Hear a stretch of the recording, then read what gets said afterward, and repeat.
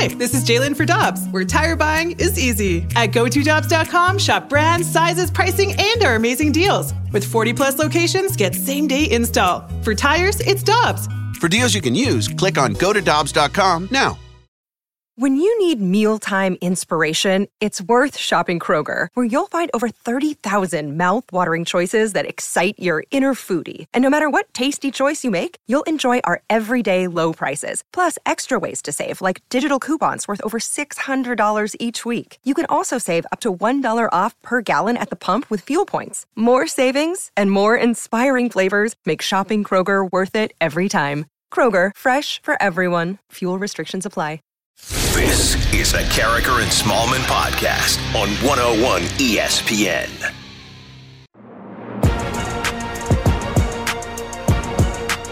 Good morning and welcome to Carricker and Smallman on 101 ESPN at 7:01. Your time check brought to you by Clarkson Jewelers, an officially licensed Rolex jeweler, and with Michelle Smallman, I'm Randy Carricker. Good morning, Michelle. Good morning, Randy. How are you? I'm doing great. I played some golf yesterday in a golf tournament to benefit the Crohn's Disease and Colitis Foundation. Had a great time out there. Everybody was exceptionally nice, and we raised a bunch of money. And it was great to see that in the midst of the pandemic, with all of the issues that we're facing economically in our country, so many people wanted to, get out of their house and do something which was properly socially distanced, but also contribute to charities. And I know charities are taking huge hits this spring and summer. So I was honored to be a part of it, and I was so glad to see so many people involved in contributing to charity. Well, there's so many things that are out of our control right now. Being able to donate to a charity that you know is going to directly help or benefit a cause that means something to you, or perhaps someone that's suffering from that cause, is something nice that you can control and that you can do. So I'm not surprised to see that people from St. Louis would rally around a great cause like that. There's a website called Charity Navigator, and every year, I think like for the last 25 years, they list the most charitable communities per capita, and every year St. Louis is in the top 3. Wow. That doesn't surprise me, though, at all. No, that's just who we are. That really is. When they talk about a community being made up of great people, that's a pretty good definition of the idea that you have great people, isn't it? It really is. And in addition to that, this is just a quick aside. I was thinking yesterday about how much I love living here. And, you know, you're out on a run or you're out walking your dog. Everyone's waving hello. They're saying, how are you? People are just generally more pleasant here, I think. And with that comes wanting to be part of a community. And, even if it's just a simple gesture of saying hello to someone, it shows that you care about the people in your community. And so I'm not surprised to see it taken to the charity aspect. And we are a caring community. And that's why today, St. Louis Cardinal fans should be happy that Jordan Hicks has decided to opt out. He said yesterday on Instagram, after much thought and consideration, I have decided to opt out of the 2020 season. I'd like to thank the Cardinals and my teammates for their support in my decision. I look forward to being a part of winning a World Series in 2021 for Cardinal Nation and using my platform to create more awareness for the diabetic community. He's a type 1 diabetic, and Jordan finished his post by saying hashtag type 1 strong, hashtag diabetic phenom. Michelle, if Jordan Hicks were my son, and I know if he were your brother, you would want him to opt out. I would not want my son, a type 1 diabetic, playing sports in this scenario that other players are playing in. Absolutely not. I completely respect his decision. I know it couldn't have been an easy decision for him to arrive at. I mean, you think about battling back from an injury, and the only thing that gets you through those really tough days is thinking about the day that you return to your craft and the day that you return to your team and to competition. And to think that he would be right there on the precipice of that and have to make this incredibly difficult decision to not participate with this team because of this pre-existing condition, even though it's probably the smart thing for him to do from a health and safety standpoint. It couldn't have been easy, so I respect his decision, and I look forward to watching him in action next season. And if the Cardinals, and I know the Cardinals are responsible, if he would have come back on August 15th with a month and a half left in this season, the responsible thing would have been to never have him close a game. coming off of the Tommy John. I mean, right off of the Tommy John. Mm-hmm. You got to build a guy back up. You just can't allow him to go in and give 100% and throw 105 miles an hour with the intensity of the ninth inning just coming off of Tommy John. This will give him an entire extra year, essentially. Well, not a year, but a full season. And he'll be able to work out all off-season and prepare for next February, hopefully. And when we do see Jordan Hicks back in action, watch out. Oh, man, he's going to be throwing 110. That's right. But I think, having him opt out because of these conditions, it kind of underscores that these players are people. They're human beings, and they have to do what's best for them. And we've seen players across baseball and other teams make this decision. And we had even talked about it with Danny Mac. He was the first person to bring up, hey, he has diabetes. He's a diabetic. He should probably be putting this into consideration when he's making his decision to return, because we look at it strictly from a baseball standpoint for a long time. Will he physically be ready to throw? When will he be ready to come back? And these are human beings with health concerns, with family members with health concerns, and they're going into a very uncertain situation. So I'm not surprised that he made this decision. I don't think it could have been easy for him, but as a human being who's talking about another human being, I'm glad that he made this decision and did not put himself in this position. And he does get paid as if he were an active player. He does get service time as if he was an active player. So essentially, this is an injury. Just think of him as being on the IL for the rest of the season. Now, this comes on the heels, Michelle, of course, of the Cardinals losing John Brebbia to Tommy John surgery. Genesis Cabrera has tested positive for COVID-19. Giovanni Gallegos is still in Mexico and hasn't been able to get out of there.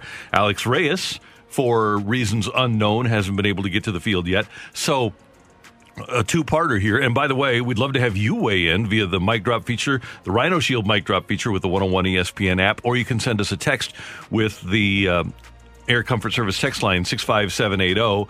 Are you concerned about the bullpen? Ben Fredrickson today at STLtoday.com points out that right now the Cardinals don't have 48% of the innings that they had last year out of their bullpen. The group of pitchers right now that is out was responsible for 48% of the 561 relief innings the Cardinals produced in 2019. So are you concerned? And secondarily, maybe firstarily, let's assume that right now you're going to put Carlos Martinez in the starting rotation. Who's your closer now? Andrew Miller? Maybe. I mean, Randy, as you're counting out those names, Hicks, Brebbia, Cabrera, Gallegos, Reyes, I could feel my blood pressure going up. My heart rate started going up and up and up. You start thinking, wow, that's not one name. That's five. As Ben Fred points out, those five names, that's almost 50%. Right. Of the outs that you generated last season out of the bullpen. That's the problem. Yes. That's a big problem. It's a massive problem. So that's something that this is why we talked about the Cardinals having 22 major league pitchers. They're using their depth, but they're going to use all of their depth. And you have to believe at this point that Gallegos and Cabrera and Reyes really have no chance of being ready for opening day. No.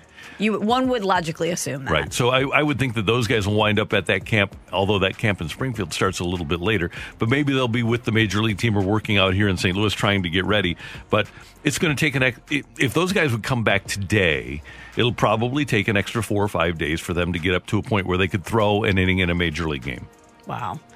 So names that you're circling, Helsley, right? Absolutely. He becomes a huge part, maybe the biggest part of this bullpen. Yep. Miller. Yep. How about KK? As a closer? Yes. I would like to see it first. And I think that's why we keep, no matter which names we list as we go down the guys available, you're going to return to Carlos Martinez at some point. Yeah, you are. And KK in the starting rotation. You signed him as insurance to be a starting pitcher anyway. And I always go back to this short schedule, and I have to focus in on the idea that the Cardinals are only playing 60 games and can't afford to give games away. And that's the biggest issue for me in regards to having Martinez, because I know he can get the 27th out down there. And he did say last week, I'll do whatever it takes. Well, now, with the knowledge that Hicks isn't coming back, you have to look at Carlos as your closer for the remainder or for the entirety of the season. You would think so. And I know that Mike Shildt is a great manager of men. People really respect the way that he handles people from a personality standpoint.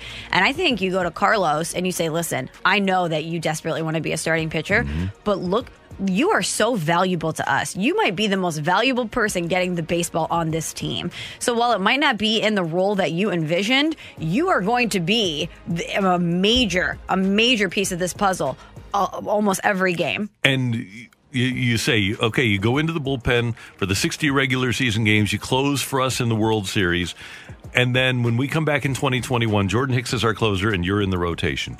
For the last couple of years of your contract, you are in the starting rotation, and I promise you that. Then you have to promise him that, and then you have to live up to the promise. Yeah. Let me give you one other name, and I love your Andrew Miller idea because he's the one guy, aside from Martinez, that has recorded the 27th out, and things have changed. I must have said, hey, Google, or something like that, because the weather forecast is coming to you over the radio from my phone. How are we looking today from a weather standpoint, Randy? Hot. Really sunny and Great. hot. Perfect. Andrew Miller, because of the fact that there's no such thing as a lefty specialist anymore, because you have to face three hitters. I look at him as a much more viable option, whether it's, he's got to pitch to three hitters, whether it's in the 7th or the 8th. Why not have it be the 9th? That's a possibility. And another guy who threw well in high leverage situations last year was John Gant. And we haven't talked about him. No, we haven't. But he has really good stuff. He's got a great demeanor. And for the first half of last year, 105 games, he really threw the ball well in one-inning stints. Now, it wasn't in the 9th inning, but he seems to have a great demeanor about him. Again, I don't know if you take the chance, but he's a guy that at least has the physical abilities to go down there and close for you. That's an interesting option that I hadn't really considered. So, but he's probably, at the moment, with Gallegos not around, your 8th inning guy, or Miller, and then I think you're looking at either Helsley or Carlos, and maybe you go all the way down to the wire. Maybe even let Helsley start as your closer, or somebody start as your closer, and make the decision to put Carlos in the closer's role during the season. Just find out. Wait until somebody blows a save. And if it happens to be after they've recorded 15 in a row, then you let them close. That is one approach. I think I would take the approach of, hey, this is going to be your role. Because if he continues let to get him mentally prepare for it. Yeah, if he keeps getting a taste of being a starter, it's going to be that much more difficult, I think, for him to turn the page and say, okay, that's not going to happen for me this season. At least that's the way it would feel for me. If this is something I really wanted and I saw, okay, wait, they're going to give Randy the opportunity to fill this role, and then you blow it, and then it's right. like, I wouldn't want to be internally even kind of rooting for my well, I guess you'd be rooting for their success, obviously. But if they failed, you wouldn't want it to be like, man, it's my job. There is a mindset to being a closer, though. Right. And I'm with you there. So you probably bring him in today and say, look, Carlos, same thing that we said. We love you. We think you're a great starting pitcher, but you are our MVP. And that means that for us to win the World Series this year, we need you down there in the 9th inning. You are the X factor. That's a pretty good thing to say to a guy, isn't it? You would think so. You go, we go. You go, we go. Although then you get Fowler being jealous. Our success is your success is our success. Right. As you go, so go the Cardinals. So we just made a decision for you, Mike Shildt. You're welcome. You're welcome. That's Michelle. I'm Randy, and this is Carricker and Smallman on 101 ESPN. Next up, the Blues have started training camp, and, well, the Cardinals are missing some guys. So are the Blues during this pandemic. We don't know if it's pandemic-related. We'll tell you next on 101 ESPN. Support for Carricker and Smallman is brought to you by Manscaped, who is the best in men's below-the-belt grooming. Manscaped offers precision-engineered tools for your family jewels. They obsess over their technology developments to provide you the best tools for your grooming experience. Now, we know we've all heard stories about a funny or painful manscaping situation, but that's why Manscaped has redesigned the electric trimmer. The Manscaped engineering team spent 18 months perfecting the greatest trimmer ever created, and they just released the new and improved Lawnmower 3.0. This third-generation trimmer features a cutting-edge ceramic blade to reduce manscaping accidents thanks to Manscaped's advanced skin-safe technology. And when I tell you this is premium, I mean premium. The battery's going to last up to 90 minutes, so you can take a longer shave. The water-resistant technology allows you to groom in the shower. And one of the coolest features, the LED light, which illuminates grooming areas for a closer and more precise trimming. They've also upgraded to a 7,000 RPM motor with quiet stroke technology. And let's not forget about the charging stand. Show your mower off loud and proud, because this intelligently designed stand is a convenient charging dock powered by USB. Now, if you're listening to me speak right now, I actually want you to experience this firsthand for yourself. And here's how you're going to do it. Get 20% off plus free shipping with the code SMALLS, that's SMALLS, at manscaped.com. One more time, 20% off plus free shipping with the code SMALLS at manscaped.com. We're right back to the Carragher and Smallman podcast on 101 ESPN.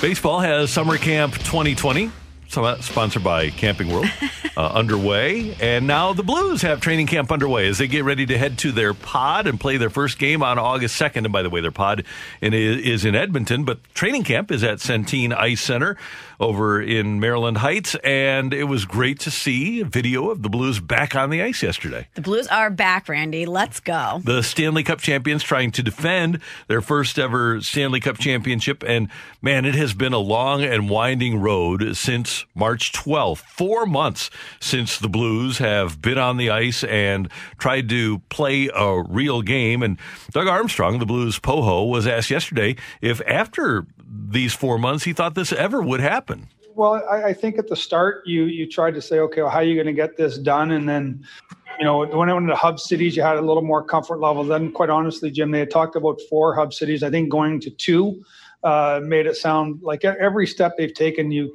start, your belief grows a little bit. Obviously, what's happening in the United States right now with the number of tests being positive, you had a little bit of a scare maybe 10 days ago, 2 weeks ago, that were they going to be able to pull this off? And I think when you look at the precautions the NHL and NHLPA have taken, I feel really comfortable that if we can get through these couple of weeks and get up there, there are going to be some setbacks, some roadblocks, things are going to happen, and you have to just be able to roll with it. But, as the guys got here and as phase 2 got farther and farther into it, and our guys kept having negative tests, it made us feel really good that we're in a good spot. And the Blues did not have a couple of key performers on the ice yesterday, Michelle. Parayko and Bortuzzo weren't there. Army jokingly said that they got new phone numbers during the course of the pandemic, and he wasn't able to get in touch with them. Yeah, they didn't know there was a skate yesterday, right? They didn't know the team would be meeting at Centene. He couldn't get a hold of him. Yeah, but there were some scares, and it was a meandering road to get to yesterday, wasn't it? Yes, and we still have to finish out this phase to get to the hub cities. And I think anything you're reading about the team, that's kind of their rallying cry, as Jim Thomas put it in the Post-Dispatch, is just let's get to the bubble. Let's get through these next 2 weeks. But as Army said, there's going to be obstacles and roadblocks, even getting through this stretch at Centene. And, everybody's got to be very careful, very cautious, and very smart about their actions so they can actually get to the hub cities. Okay, I just want to get your reaction here, and I'm not going to look at you, but okay. I just want you to tell me what you felt like when you learned that Vladimir Tarasenko was practicing with the Blues. Unbridled joy. I know. Excitement. There's a smile. I mean, Randy, you can't get enough of that video right now. Even seeing the tweet, like Vladimir Tarasenko has officially been activated. You're like, yes, those are such sweet words. And think about the dark void that's been in our lives without sports. To just even know that he's coming back, but to hear, hey, he is activated. He is out on the ice. He is looking sharp. He looks crisp. He is hungry. He is ready to go. I cannot wait to see Vladimir Tarasenko unleashed. There are a ton of X factors in the entire league among all the teams that are going to participate. But I think he's the biggest X factor in the whole league relative to what we saw before the break. And granted, it's been 4 months and everybody is healthy now. But relative to what we saw before the break, how much better are the Blues, who are the top team in the West, with their best player, their best forward? With a 30-plus goal scorer being added to your list and an all-world talent, I think that puts the Blues in a pretty good position. And as we talked about yesterday, if every team is rested and you're coming back essentially at the same ground zero, that means that talent and culture and identity of your team, your style of play is what's going to win out. I mean, obviously, let's hope that no one gets sick. Let's assume that everyone continues to be healthy because the virus is the true X factor in all of this, obviously. But if everyone remains healthy and everyone's rested, you have to look at those factors. And the Blues not only have the talent, they have the style of play, and they have the mental toughness needed to go into an uncertain situation like this. And I don't want to get too ahead of myself, but I just think this team specifically is built for this situation more than any other team, any other Blues team that you can remember in history. Well, and think about the way that they won the Cup last year by winning 10 road games. 10 of their 16 wins were road games. Is there any team better equipped to deal with the adversity of having no fans and not being energized by your home fans? Well, they won with people booing them last year and being completely quiet when they scored. The Blues enjoy making the opposing arena quiet. And so this will be right at home for them. It will. And I think, having that mental toughness that comes from your coach and then is enforced throughout the players, it's just such a team effort. I always use identity and culture, but it's because it's so ingrained in them. It's not something that needs to be preached to them. It's just something that's inherently inside of them, which is really impressive, and it's going to bode very well for them in this uncertain situation. Here's Army on number 91. Yeah, well, Vladdy was participating in phase 2 here, and I've been able to get a glimpse of him through that time frame, and his shot is still dynamic. He seems to, I was saying to one of the coaches today, he seems to score at will. That's something that you sort of take for granted when you're watching him every day, and then you realize how special it is when you don't get to see him for 4 months, or 4 or 5 months actually, or longer. So it was great to see him out there. He looks fantastic. I know he's still knocking off some of the rust, and I think having the exhibition game and then the 3 preliminary games is going to benefit someone like Vladdy who hasn't played in a long time. 9 months. November, December, January, February, March, April, May, June, July. 9 months we haven't seen him. It's far too long. It is. And he's been working out. Yep. I've seen the Instagrams, Randy. I have seen it. Yeah. He has been working out. And what Army said is so true. Preseason games, and then, like Curbs told us yesterday, the Blues, not that they aren't going to care about those games they play in Edmonton against Colorado, Dallas, and Vegas, but they're going to use those games to knock rust off because they know who they are. They know what they are. Right. And at the end of the day, they're inconsequential. That's exactly what those games are built for, is for you to knock the rust off, to get yourself sharp and ready to go, and to find that rhythm again, to find your game. So, Army, are you going to have a team that's ready? Well, they have to. It's not something that they're gonna do a straw poll and say, let's put this back a few days. I believe our guys are pros. I believe they've taken great care of themselves. I know that they want to play, and I know we'll be ready. The key is going to be, and this is with the knowledge that Tarasenko is coming back, there are 2 keys. Number 1, is Jordan Binnington going to be Jordan Binnington? Mm-hmm. But we don't know why Bortuzzo and Parayko weren't on the ice yesterday. The Blues are good because they're great defensively and they have great defensive depth. Obviously, Parayko is at the top of that, and Bortuzzo is a really good player. When you have Robert Bortuzzo as a 6th or 7th guy, that means you're really, really good defensively. And it's imperative that the Blues get those guys back. And you talk about health. Not just COVID-19 health, but the bumps and bruises and the strains that come from playing hockey. The Blues need to keep those defensemen healthy. And it was great to hear Army say that they'll be back in short order and that they're not allowed to talk about it. But he said hopefully you'll see them on the ice sometime this week. So it's nice to think that those guys will be returning soon. Really important. That's Michelle. I'm Randy, and the Blues are back. And we have spent 2 segments talking about sports.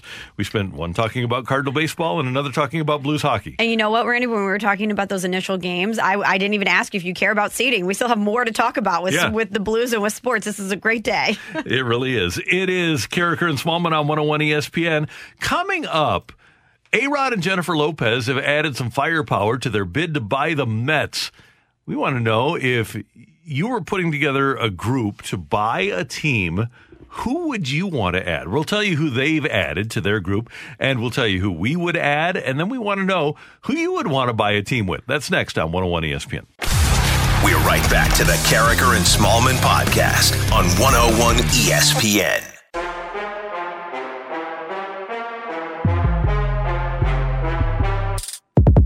We already already have some of your texts. We do want your Rhino Shield mic drops with the 101 ESPN app. Who would you like to buy a team with? This from the 636. I would want the next Bill Veeck as part of my ownership group to help breathe some life into the sport. So somebody who's highly creative from a marketing standpoint. That'd be smart. From the 314, I would want to buy a team with Michael Jordan, a multi-sport athlete. He's rich and wants to win at everything he does. He wants to, but he already owns a team. I was going to say, the one thing that he hasn't been great at is ownership. Right. Yeah, that's the one thing. Plus, after watching The Last Dance, can you imagine if you did something wrong? If you were a part owner and you made a bad investment or something and then you had to deal with the wrath of Michael? No thanks. No way. I would not want to be. All of a sudden, you go into Michael's office and he's like, now it's personal for me. Right. You're like, great. So you're going to dedicate your entire life to ruining me. I love it. From the 314, I would want to own a team with Snoop Dogg. No particular reason. I think there might be one particular reason. Why, Randy? Because they enjoy rap music? Yeah, that's it. Okay, great. Yeah. They would have some great team ownership parties. They would be better partiers than the players would. Oh, without a doubt. Snoop and Martha Stewart in the box is going to be an awesome time. That's going to be great. All right. So you are buying a pro sports franchise, Michelle. Who do you, and let's tell you that A-Rod and Jennifer Lopez have added Brian Urlacher, Bears Hall of Famer, NFL Super Bowl champ Travis Kelce, and 2014 NFL Offensive Player of the Year, DeMarco Murray. That is just a portion of the group joining A-Rod and J-Lo to purchase the New York Mets. So that's their group. Well, I also think it's very important that we add our own St. Louis and Bradley Beal in that group, too. I mean, of all the names listed, to me, that's the most important Biggest one, yeah. All right, so who are you going with? Who are your celebrity rich people that you want to add so that you can buy a franchise with them and hang in the owner's box with them? So, Randy, I gave this a lot of thought last night when we initially pitched the idea because, to me, there's a couple factors that go into this. You've got to have the capital, right? Mm-hmm. I don't want us to be worried about the money. It has to be something where I'm going to enjoy hanging out with you, at least to some extent. And to where I'm going to feel like my voice could at least carry a little weight if I'm a co-owner. With Michael Jordan, my voice is going to carry zero weight. Mm-hmm. Michael Jordan is automatically going to know way more than me about this, even if he's not a great owner, but you're not going to really have shared equity. Even if you have a shared equity from a financial standpoint, everything is going to have to go through Michael. Right. So when I was thinking about all of these factors last night, I landed on George Clooney, Randy. And let me tell you why. Okay. George Clooney is a very rich man. Not only has he earned hundreds of millions of dollars from his acting career, people forget about that Casamigos money. People forget that he sold Casamigos with his partners for a cool $1 billion, Randy. He's got a net worth of about $500 million per my research. Think about this. Casamigos Stadium. We have unbelievable tequila cocktails that you're getting at the concourse. Not to mention, everybody loves George Clooney. Everybody. Mm-hmm. He's got big celebrity friends internationally. Everybody here in St. Louis, when he came to do Up in the Air, raved about what a great guy he was. Yep. So he's got friends in high places. He's got friends that are just average bears like you and I. I think that he could mingle with the best of them. He's so great with the media. Anytime that there's any sort of issue, George Clooney's going to get up to the podium, reveal that smile, make a joke, do the Peyton Manning and talk to the reporters by name. He's going to win over any crowd. Plus, I would like to think, too, he's got this huge villa in Italy. Think about it, recruiting people to come play for our team. We would just put them up in Italy for a weekend. We're going to the boathouse in Italy. We're having a great time. Of course you're going to want to sign with us. That's a great call. George Clooney's my pick. Okay, so he's your number one? He's my number one. Now, you get multiple partners here. Okay. Well, the only other one I landed on, and it's not tied for first. It's a clear second place because I think George Clooney is the ultimate pick for me. What about Kylie Jenner? And hear me out. I know what you're thinking. You're rolling your eyes. You're being like, a Kardashian, a Jenner, really, Michelle? Hear me out. She's a billionaire. Mm-hmm. So you definitely have the money. You're going to get the publicity no matter what. But I don't think she really wants to be involved from an operations standpoint. She would just want the naming rights, and she would want to be seen in the box with her family and maybe mingle with the players, during some extracurricular activities, some boat parties or whatever.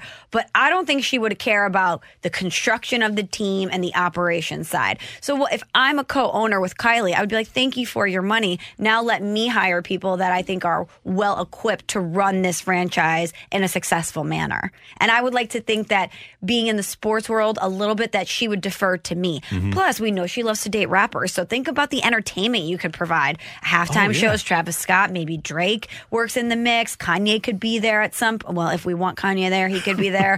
But you're gonna get positives from her as far as the money and the publicity. But I don't think from a day-to-day, she's not gonna be Jerry Jones, Randy. She's not gonna say, hey, make me the GM. I want to be picking players, okay? Yeah. So I wanted people primarily with financial clout that I thought I could have fun with and would allow me to, like you want to do, hire the people that know how to build a winner. So I want entertainment in my owner's box, and I want financial clout, but I don't want, like you don't want, too much interference. So the first person I'm going with is Jerry Seinfeld. Oh, good pick. Very funny in terms of recruiting players. He's somebody that all the players, even the younger players, should have at least, except for Cody Bellinger, right?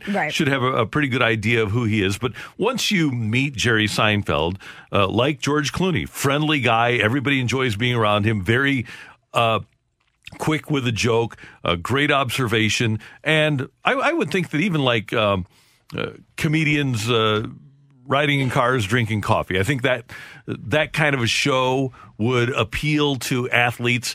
And the big thing for me is that he's going to have money, but he's not going to be overloaded with trying to make the team in his image. The other person that I want up in that owner's box is Oprah.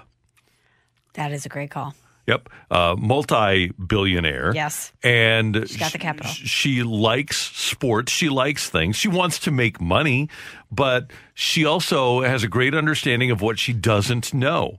So, and obviously, she's somebody who has just across-the-board popularity. There are people that are going to buy tickets to watch your team simply because Oprah is up in the owner's box. Randy, imagine the Christmas gifts throughout the organization when Oprah is in charge. Oh, man.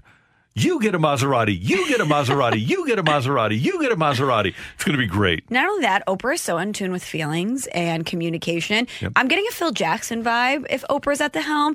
Player psychology is going to be a big thing. We're going to be meditating. We're going to be going to therapy. We're going to really be in tune with our issues, which is going to free the players' minds so that they can be unlocked once they hit the field. And one more thing with my two people. Are there any two people who know how to make money from television more than Jerry Seinfeld and Oprah? They both made $1 billion by producing their own material for television, and they know how to deal with TV networks. Big time. And sponsors with those TV networks. Yeah, so those are my two. All right, your texts and your mic drops. Let's get back to your texts from the 314. Kylie Jenner may be worth close to $1 billion, but her entire net worth is tied up in her company. She wouldn't have the cash flow required to help a team without selling her own company. Come on, Michelle. I don't know about that. $1 billion is $1 billion. Yeah. And she can make more. How old is she? 25, something like that? I think she's like 21 or 22. Yeah. And not only that, she can sell out anything in an instant because of her social media platform. She doesn't even have an advertising arm of her company because all she has to do is do a quick video on Instagram and things sell out like that. Unbelievable. So imagine if you're debuting in New Jersey and Kylie Jenner's putting it on Instagram or on Snapchat or whatever she does. You're going to make a lot of money from your organization because of her social media reach. Right. Whether you like her or not, she does have the reach and the power. Here's a combo for you from the 815. Peyton Manning and John Hamm.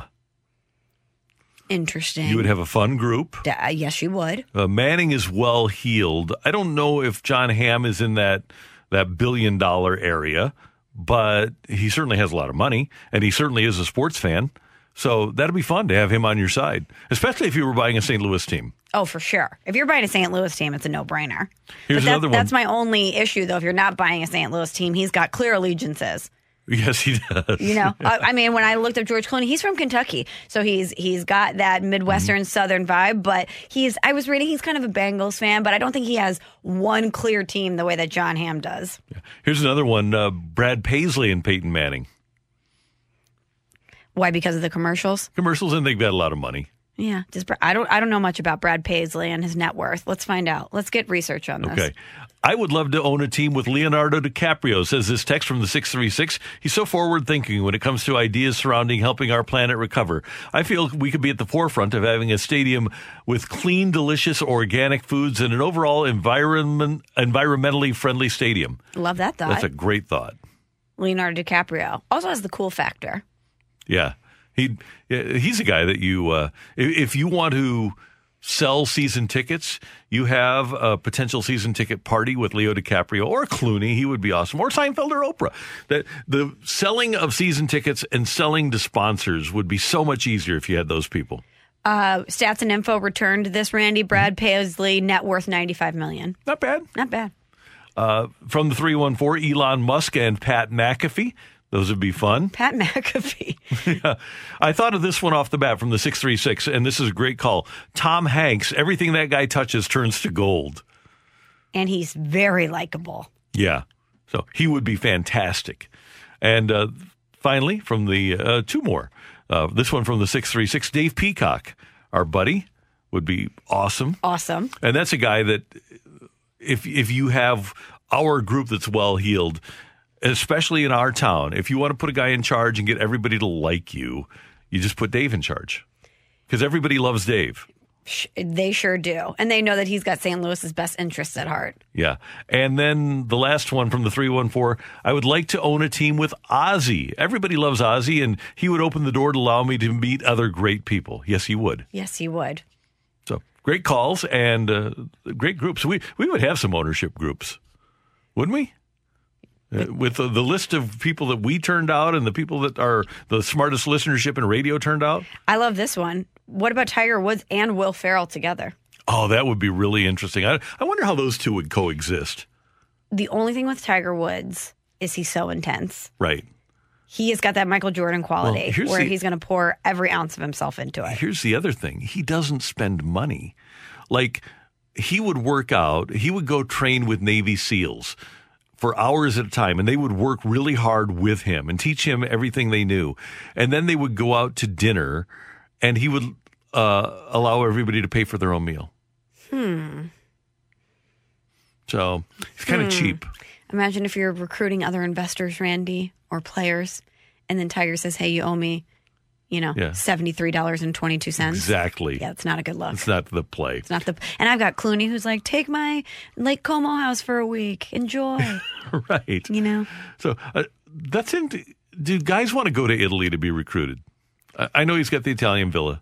But when you think about it, guys could go to Vegas. They could go to Miami. They're used to that, right? Mm-hmm. It's a completely different, the Hamptons. It's a completely different look to go to Lake Como in Italy and feel very glamorous and Italian. And not only that, there's not a lot of prying eyes there. The paparazzi is not going to be, staked out on Lake Como, maybe the European paparazzi, but they don't care about American sports over there. They're not going to be like, whatever sport we're buying. Oh, an American baseball player is at George Clooney's, Lake Como villa. They're not going to care and stalk them. So it's going to be a nice time away to do really whatever you want. I'm kind of rooting for A-Rod and J-Lo here. Me too. I think it would be really interesting. And I love the thought of A-Rod owning the Mets. Yeah, that'd be fun.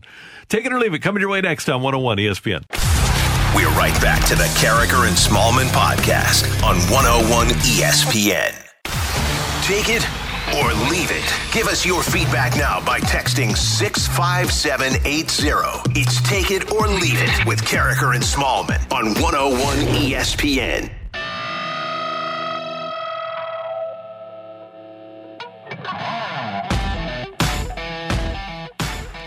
Michelle and I love to rip on the NFL during breaks. It's kind of our favorite pastime. Kind of is. It's time for Take It or Leave It. Get your text into the Air Comfort Service text line 65780. So you're saying, what are you guys talking about? Tell me what's going on. So we'll take you behind the curtain during the break. We were talking about how, and how did we get into the, we're talking about how LA is a Lakers town. And so we wondered how the NFL expected to penetrate LA with two teams when 50% of LA is Hispanic. Mm-hmm. So you have a lot of inherently soccer fans. That's what they grew up with as their sport. Then it's a Lakers town, then a Dodgers town. So you move 2 NFL teams there and disenfranchise 3 passionate fan bases so that you can do that. There was just so little foresight, right?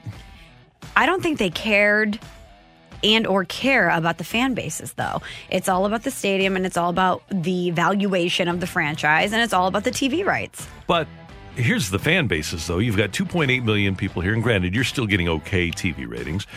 And you had a couple of million people in Oakland and a little fewer, like 2.5 million in San Diego. So you disenfranchise at least 50% of all of those fans. That's a pretty good chunk of people that is no longer buying from NFL properties and not buying jerseys and stuff anymore. And you could have made money off of those people. That's where I'm looking at it. That's the way I would have thought about it, too. But has it made a dent in their earnings? Not yet. Not yet, but I think that all they care about is Stan Kroenke does not care about the money that's coming from the fans. I think he's looking at, as soon as I move my team, look at where my valuation went.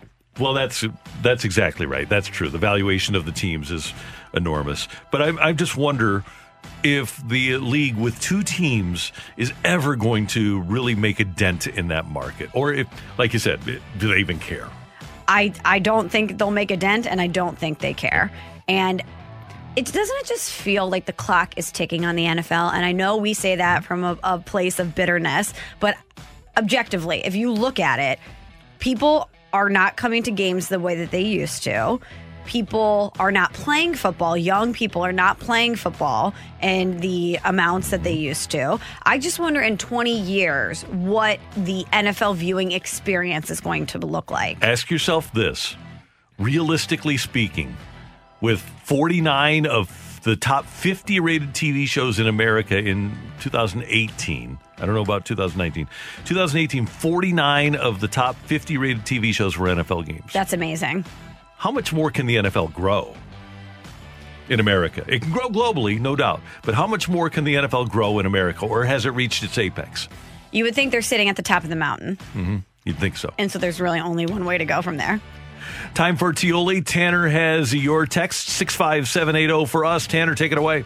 From the 314, take it or leave it. Dakota Hudson, Matt Carpenter, and Ryan Helsley plus another piece will be what it takes to acquire Nolan Arenado.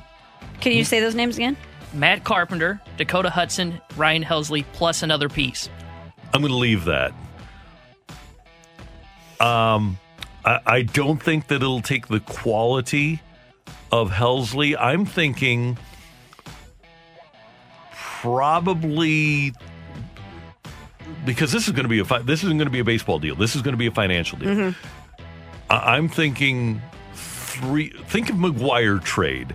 Think 3 mid-level prospects that are close to the major leagues. They gave up Blake Stein, T.J. Matthews, and Eric Ludwig in that deal for Mark McGuire. That's what I'm thinking. And then you take on a little bit more of the money. So I'm not going to throw names out there, but I think Helsley and Hudson are both too valuable for the Cardinals to give them up in a deal. But don't you think if you're Arenado? But don't you think if you're the Rockies that you're looking at it and you're at least wanting those 2 pieces? Oh, yeah, you want them. But here's the thing. Arenado's not going anywhere else. He's got the no trade. Mm-hmm. And you don't want to pay him $35 million a year because you aren't good enough, and he can't sign other guys because of that contract that you gave him. Yeah. He has all the power. He really does. But, gosh, I just can't imagine them, even from a financial standpoint, being willing to do it for any less. I don't think they'll have any choice. It's kind of like the Marlins with Stanton. It's the Yankees didn't give up anything to get Stanton, and the Marlins still paid, $10 million a year for his deal. And the Marlins can afford it less than the Rockies can. That's true. Take it or leave it. If the Rockies trade Arenado, they'll blow it up like the Marlins did. I think I'm going to leave that because they have a better system. Not a great system, but a better system and a better group of young players than the Marlins did. The Marlins had to go back to ground zero and rebuild with prospects that they got for Ozuna, Yelich, etc. I don't think the Rockies are that far down system-wise. They've got some pretty decent young talent. And I don't think that yes, if you remove Arenado from the equation, he's a big, big part of the equation. But to your point, they're not a bad team. And I think that that coupled with their young talent, that they could reboot, not rebuild. Now, here's one aspect of this. If you're the Rockies, and I believe, if I'm not mistaken, that their top prospect is a third baseman. But you might ask for either Nunez or Montero, because you've got Gorman and it's Walker, right, the first-round draft choice. You've got 4 third basemen that are going to be in your top 30 prospects, top 15 prospects. So if you're Colorado, you might want to ask for a guy back in return that plays the same position as Arenado. Actually, their number 4 prospect in Colorado is Ryan Velotti, and his ETA is 2021, a 6'2", 226-pound power hitter. There you go. Take it or leave it. Vladimir Tarasenko will have 5 power play goals this postseason. I'm going to take it. I think Vladdy is going to come out unleashed and on fire. This is not going to be as... you're only going to see 1 Game 7 this year. Not 2 like last year. So the Blues are going to play 25 games. Is he going to get 5 power play goals? I'm going to leave the 5 power play goals. I'm going to say that he winds up with 8 goals in the playoffs, but not 5 power play goals. Okay, so hear me out. I was cleaning out a bag the other day, and I found all of this stuff from the Stanley Cup playoff run. All of these articles that I had printed out to read. It was a very fun walk down memory lane, my old press pass, all of this stuff. And one of the articles that I was reading was about Vladimir Tarasenko. And it was about, why haven't we seen him be the superstar that we expect him to be in the postseason? He's been effective, but he's just not what we expect him to be. And I can't remember if it was in The Athletic, if it was Jeremy Rutherford piece, but anyway, they had interviewed a bunch of people throughout the league, whether it was coaches or general managers, anonymous sources, evaluating him. And they were basically saying it's a mental thing for him.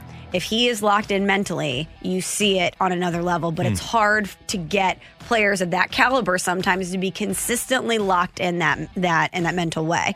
And I think with Vladimir Tarasenko, think about the fact that he's been off for this much time, and he's just been thinking about wanting to get back with his teammates and wanting to play. And it's going to be an abbreviated period of time that you're going to need him to be locked in mentally. So he's hungry, he's fresh, and you're only going to need him to maintain that for so long. And I don't know. Reading that made me feel more confident about seeing him come out on fire. Here's the amazing thing about that. Even heading into last year, 2000, and remember, he had the one playoff where he'd had the baby kind of worn out, and then another where he wasn't in the best shape. But in 2016-17, obviously the Blues didn't make the playoffs in 18. 16-17, 3 goals, 3 assists, 6 points in 11 games. So better than a point every other game. Year before that, 20 games, 9 goals, 6 assists, 15 points in 20 playoff games. The year before that, 6 goals and an assist in 6 playoff games. Then 4 goals and no assists in 6 playoff games. He's been a pretty darn good playoff player, but our expectations of Vladdy are extraordinary. And I think that's the thing, is we expect him to be a point-a-game guy during the postseason when everybody is good. He's been pretty darn good. It's just he hasn't been that point-a-game guy where you'd say, wow, that's unbelievable. It hasn't been to where he takes over a series. No. Or a stretch of games where he is the dominant X factor. Right. But he has the skills to do that. He does. And I think that if you asked Chicago, they'd say, man, he's pretty good against us. But that's also kind of the beauty of the Blues, is that they're such a balanced team that you don't need Vladdy to be that player for them to see success.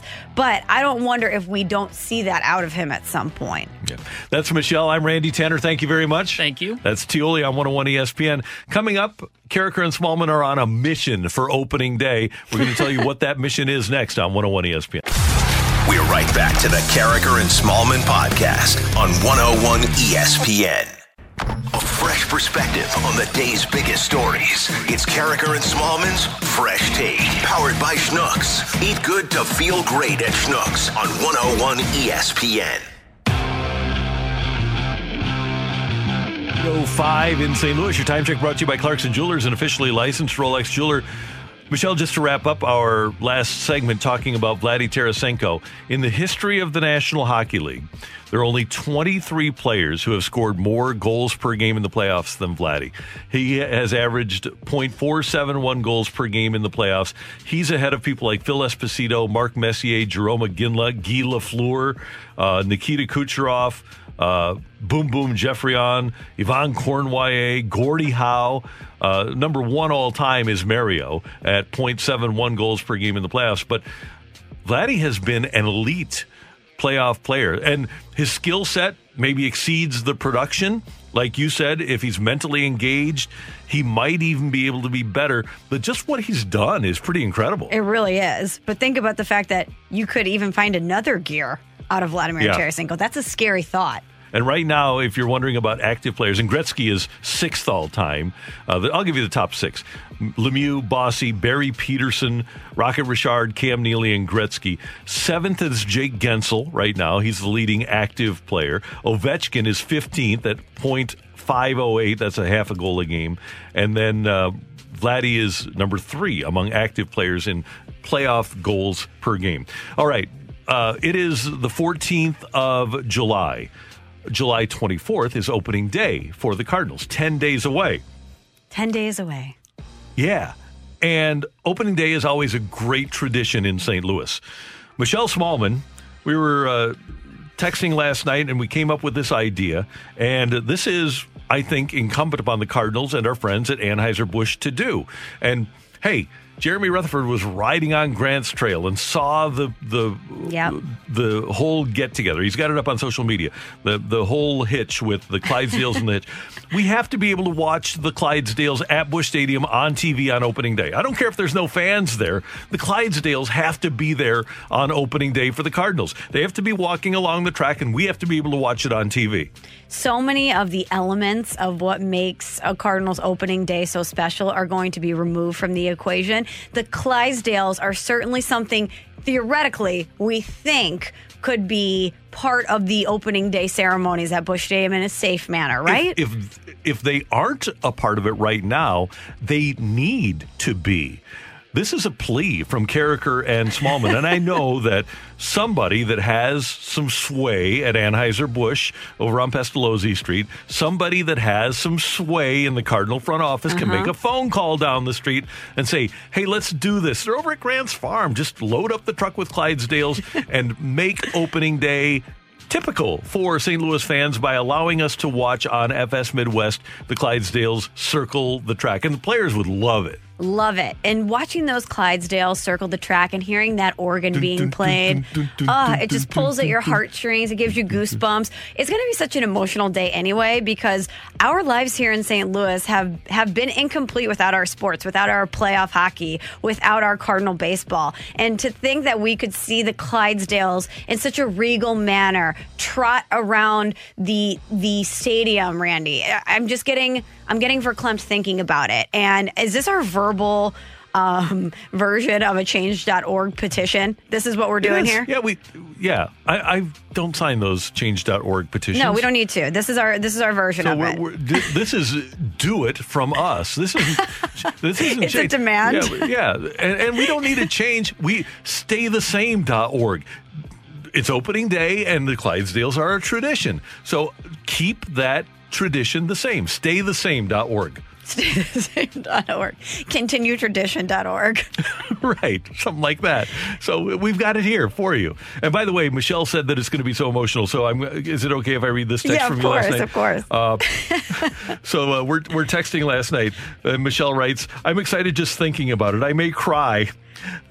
But think about it. We've missed that aspect of our lives so much, and we thought it could never happen. There's still a lot of uncertainty surrounding us arriving at that day. If we get to that first baseball game, and see, we're getting emotional thinking about it. We have missed it so much. We have craved it. We've been through such a tough few months for so many reasons. To think that we would watch the Clydesdales run around Busch Stadium, and that we would hear the voice of Danny Mac saying, hey, welcome to Cardinal baseball. I'm getting emotional thinking about it. It's just going to feel so good and feel so normal. So make it happen, okay? We've given you the ideas, and we're idea people. We aren't executors. There are people that are experts at executing things like this. So we're going to be creative for you. We're going to give you all the ideas. All you have to do is execute. It's not that, especially, what are we? Within a 10-mile radius, you've got Busch Stadium, you've got Anheuser-Busch, you've got Grants Farm, and you got a bunch of 2,000-pound horses, 25-pound, 100-pound horses. Get them to the ballpark, hitch them up, take a trip around the track, play the organ, bing, bang, boom. Everyone done. wears their masks involved. Yeah. So I like bing, this. bang, boom. It seems so easy, right? It is so easy. I still want the fountains red. I still want the bunting on the stadium. If we get the Clydesdales, there's got to be a couple other elements that we could work in, right? Oh, yeah. Tell us the Tony Smallman bunting theory. Oh, my dad, when I was a little kid, when we would go to the stadium, whether it be a postseason game or opening day, he would say to me, "Hey, kid, you know how you can tell if it's a big game?" And I would say, "How?" He's like, "The bunting on the stadium."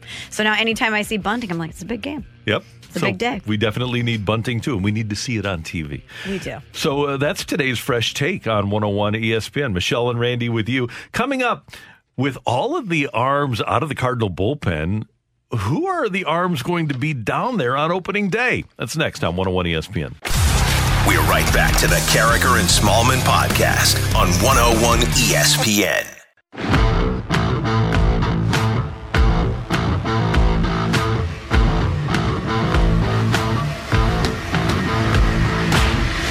The Cardinals already knew that they were going to miss Jordan Hicks for a portion of the season. They learned yesterday that Hicks has opted out of this season. He is a type 1 diabetic and certainly is compromised. He has that underlying condition, type 1 diabetes, that would cause him more issues and more of a threat with COVID-19. So he will not pitch this year. He has opted out. The Cardinals already don't have John Brebbia. He had Tommy John surgery.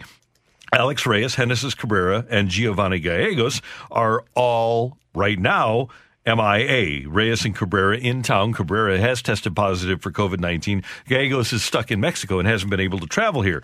So here we are, as we mentioned, 10 days away from the start of the regular season. And Michelle, the Cardinals need to put together an 11-man bullpen, and there are a lot of people missing. I'm going to say that I have 7 locks right now. Okay. And I am not putting, at the moment, Carlos Martinez down there. I'm going to say KK is down in the bullpen. Okay. Who are your other names? All right. So at the moment, here is what I have. Helsley, Gantz, Ponce de Leon, Gomber, Webb, Miller, and KK.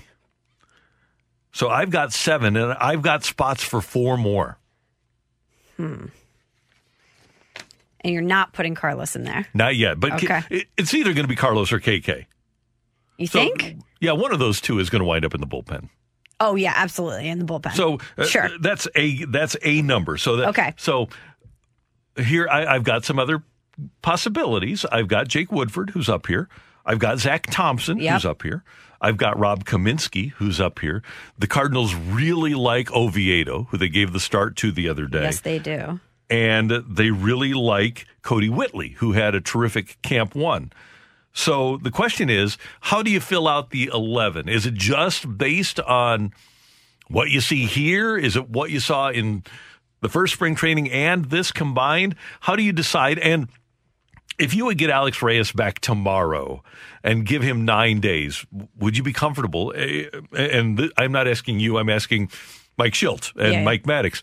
Are you comfortable with 9 days of Alex Reyes being ready for 1 inning on opening day? I guess it depends on what he's been doing during this time when he hasn't been at summer camp. Yeah.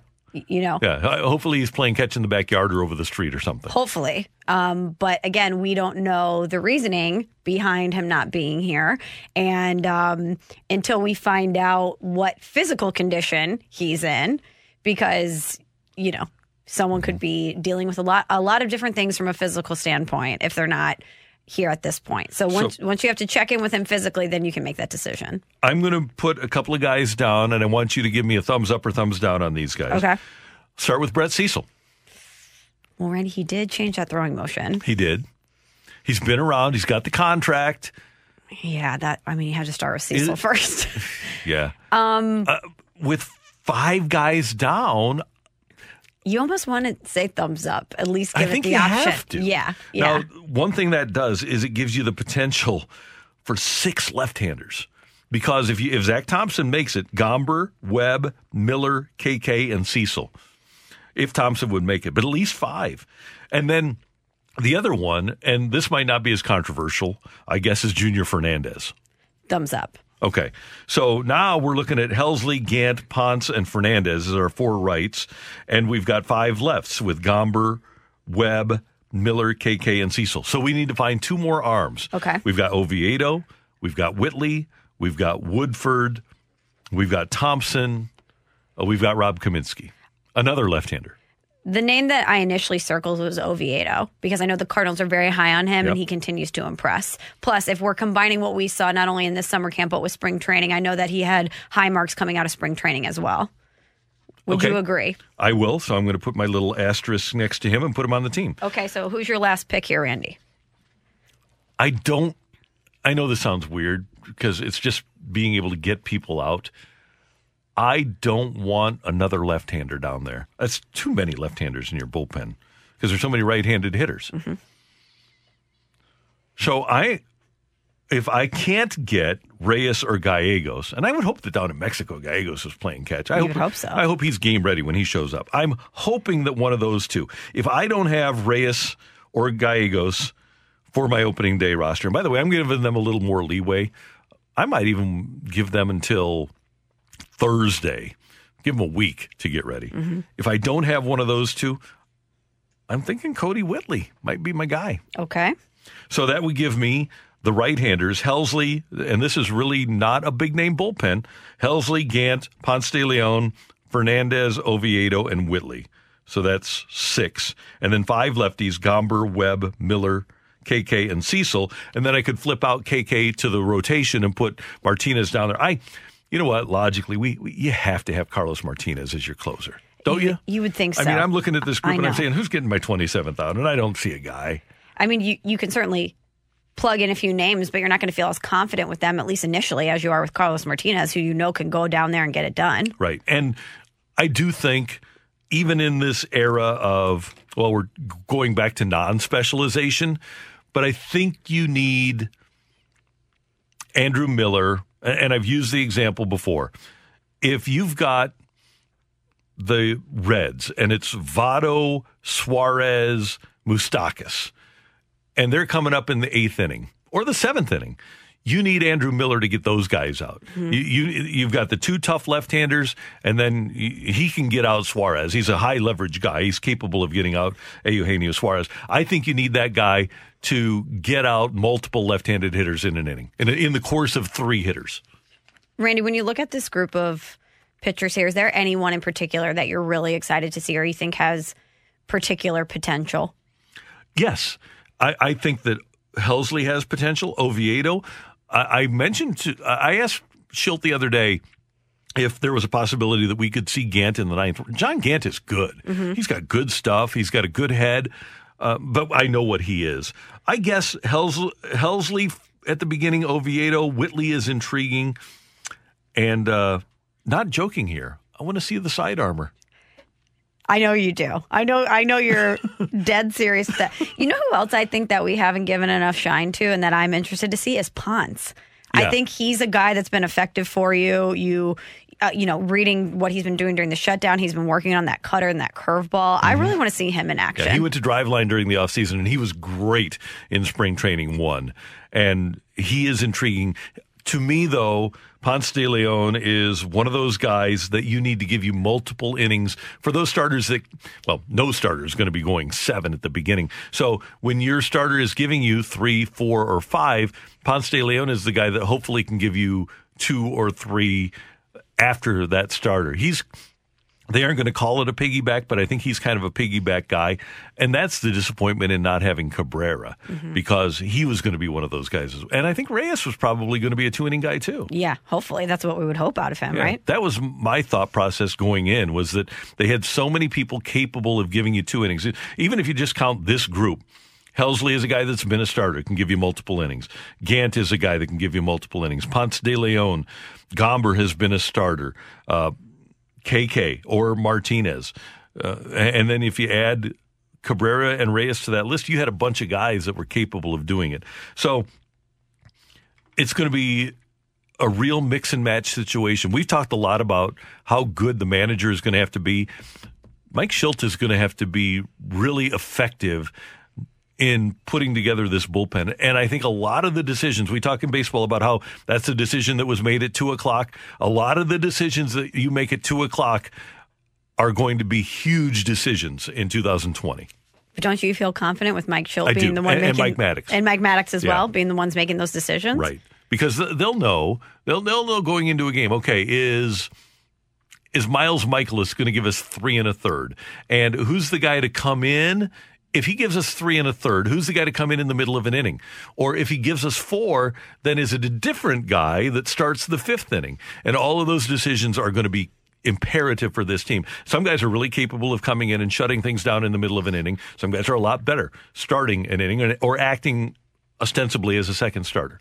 And the way you're going to construct those pitchers, isn't it going to be so fun to watch these games and manage along? It is. Yeah. It's going to be great. And even with the DH, because of the lack of the 7-inning start, and I don't think we'll see that until the playoffs, it is going to be really interesting to watch how bullpens are handled. And it's not going to be easy because this is an offensive game now, and guys are going to get hit around. It's going to be like having Michael Wacha start every day. Oh, Randy. No, you just have to be, once the 4th inning rolls around, you're going to have to be ready to use your bullpen. That's my point. You're ready to go. Does that mean? I wouldn't say mean. I would say an informed opinion. There we go. It's Carricker and Smallman on 101 ESPN. Coming up, Washington has a football team with no name. We're going to talk to Ben Standig of The Athletic, and he covers 2 teams now that are changing their names in Washington. We're going to talk to him about this name change next on 101 ESPN.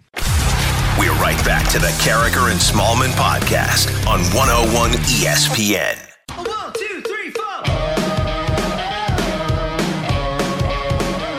With Michelle Smallman, I'm Randy Carricker. It's Carricker and Smallman on 101 ESPN in St. Louis. And the Redskins announced yesterday that they are retiring the name the Redskins. So now it's Washington's NFL team. Ben Standig covers Washington's NFL team for The Athletic and joins us now on the Brown and Crouppen Celebrity Line on 101 ESPN. Ben, thanks so much for taking some time with us this morning. How are you doing? I'm doing all right. I'm always glad when somebody else says the team doesn't have a name because it almost feels like a weird dream. Like, wait, is this really happening? They're changing the name. They don't have a name. What's going on here? It is really strange, especially because the name has been associated with the franchise for 87 years. Overall, as you have taken the pulse of D.C. and surrounding areas, how is this going over?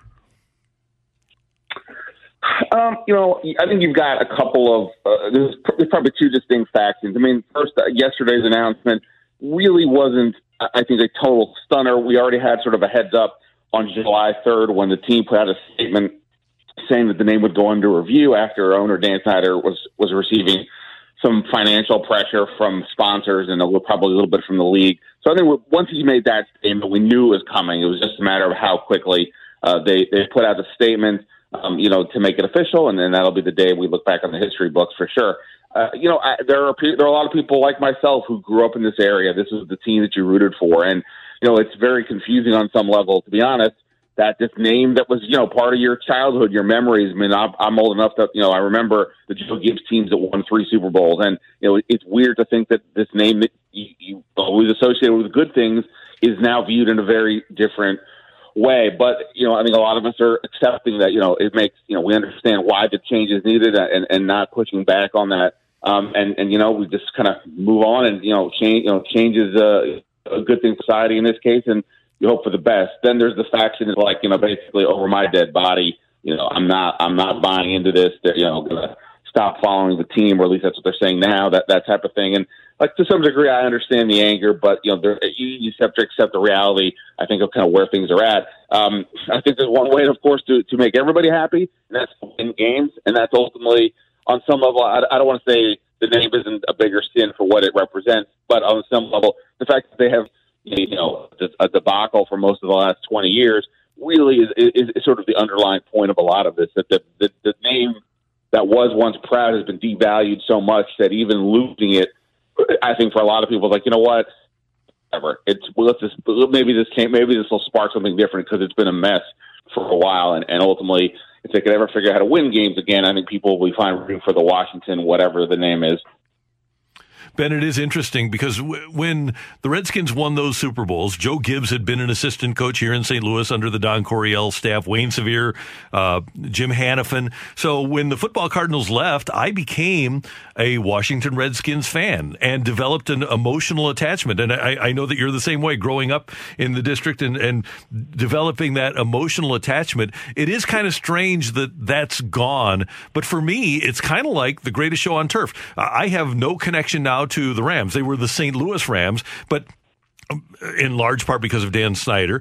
I have no attachment to the Washington NFL franchise anymore either. My attachment was to the Redskins teams in the 80s. Yeah, I mean, I think that's really true. I saw there's a kid social media titan who's, I don't know, he must be in his 20s. He's one of these, he's not a reporter, but he has a big following on Instagram and Twitter and all that.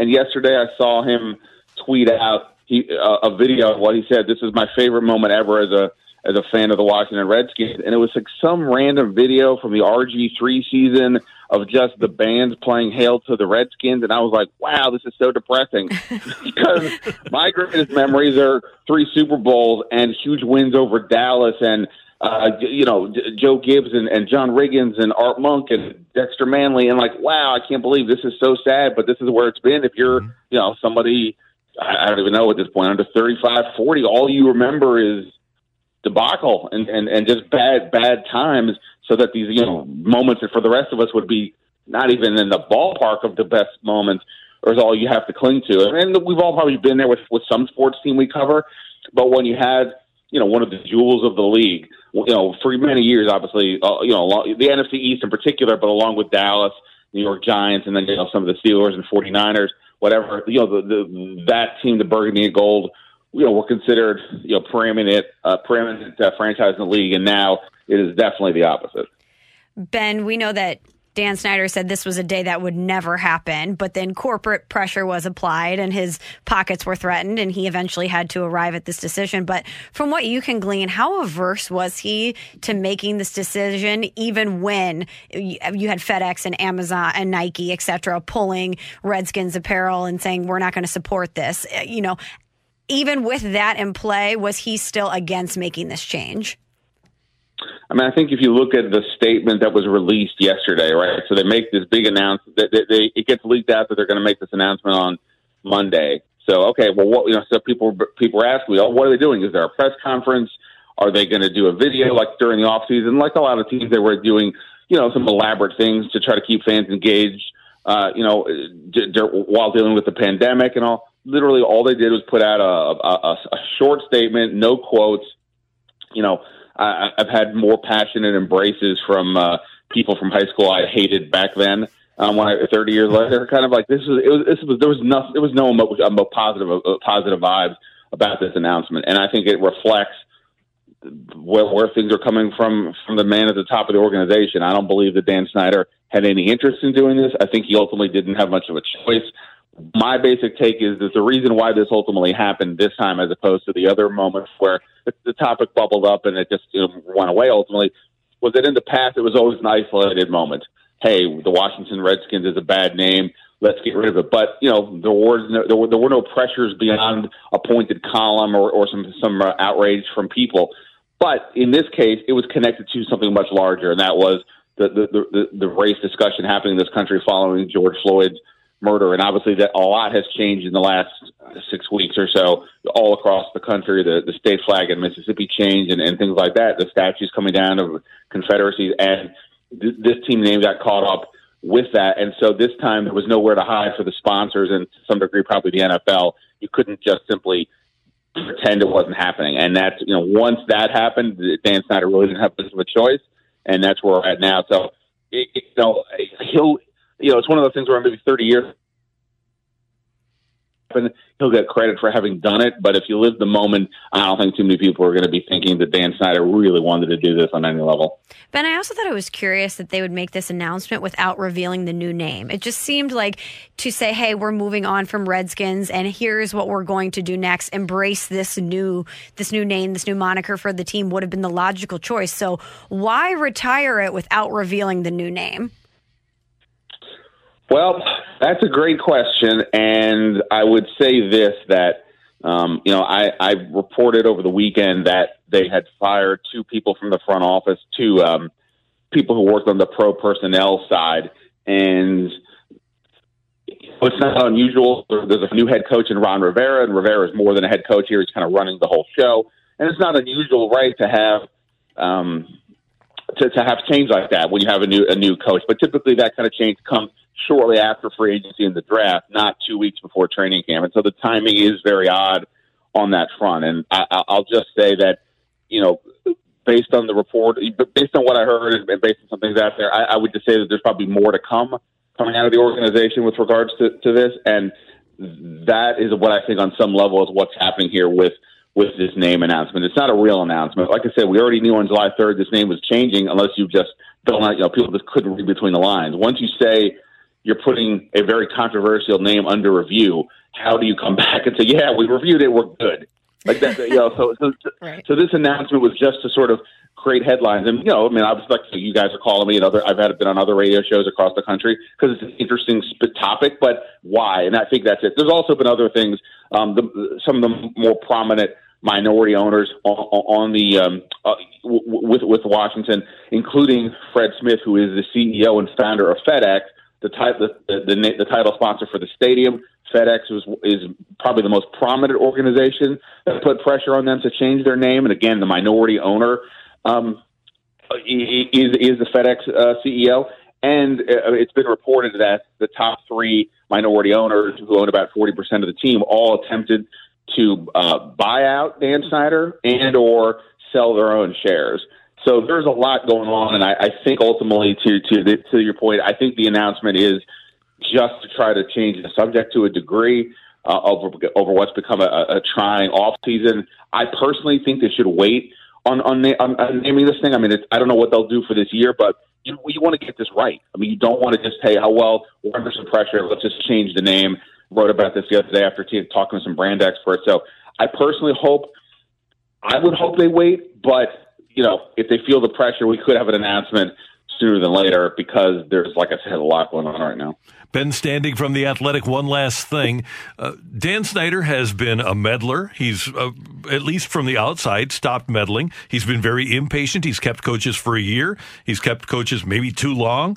And the thing has continued to be a mess. Why? And is Ron Rivera perhaps the answer, or is there something behind the scenes that Snyder does that prevents him from being a successful owner on the field? Yeah, look, it's funny.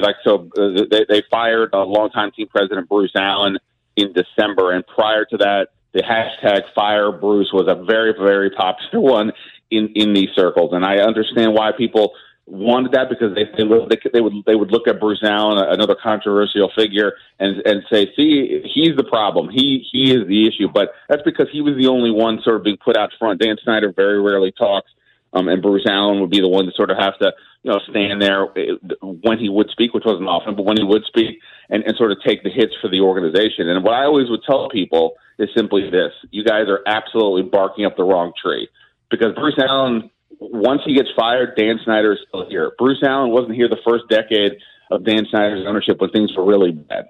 I'm not saying they're not great now. I'm just saying the first decade was even worse, I think, than what's happened since. And this decade has been an absolute minefield of problems. So ultimately, Dan Snyder just has unfortunately never figured out how to run the team successfully. And I think there's even a question about, does he even know how to successfully navigate dealing with people? He chooses to not speak to the media almost ever because he at least somewhat recognizes he doesn't do that well.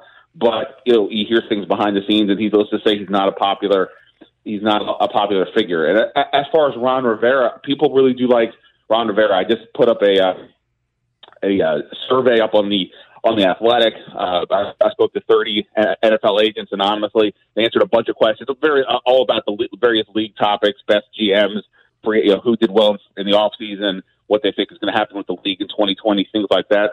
I really enjoyed it. But part of it also is something I'll do later is I asked what they thought of Ron Rivera and what did they think of Washington's offseason. Rivera gets very high marks. So did Mike Shanahan when he came in. And so did Joe Gibbs 2.0 when he came back. And nothing ever seems to work under this ownership. So, I think Rivera has a chance to do something. I think he has the right mindset. They've got to fix the culture. Will he be allowed to is the issue. Will he ultimately be able to get off to do what he needs to do? Because ultimately, again, over 20 years, Dan Snyder is somehow, some way seems to get in the way, and that's what just causes this team to have issues year after year. Ben, great stuff. Thanks so much for the time. We do appreciate it. And this is a wild story with Dan Snyder, and it'll be interesting to see what the new name is. And we'll be watching for your work in The Athletic. I appreciate it. Thank you so much. That's Ben Standing from The Athletic joining us here on 101 ESPN. Michelle, is interesting. Dan Snyder bought the team in September of 1999. And in his first season, by the way, that was the first season that Mike Martz was gone. And Mike Martz hated him. And one of the big reasons that he would never go back to Washington is because Dan Snyder was such a bad guy. He fired Norv Turner. So Norv Turner goes 10-6 in the first full season that Snyder owns the team. He fires him during the next season, during the 2000 season. In 2001, they hire Marty Schottenheimer. This is where everything went bad for them. They start off 0-5. They go 8-8, but Marty Schottenheimer wanted control of personnel, and Dan Snyder said no. He was there for 1 year, and Snyder fired him and then hired Steve Spurrier. Spurrier for 2 years, Gibbs for 4, Jim Zorn for 2, Mike Shanahan for 4. And they've never won again because he was unwilling to give up personnel power to the people that know personnel. That doesn't seem to work. Yeah. Owners that don't want to give up personnel power. If he would have kept Marty Schottenheimer, that franchise would have been great for another decade. But Snyder messed it up. I had to stop myself from laughing, Randy, during your last question to Ben, because when you said Dan Snyder has been a meddler, I thought that's the most polite way to describe what he has been to that organization. Well, he used to go out and sign old free agents. Remember when they signed Bruce Smith and Albert Hainsworth and Deion Sanders? They signed all these guys that just couldn't play anymore and wasted a bunch of money.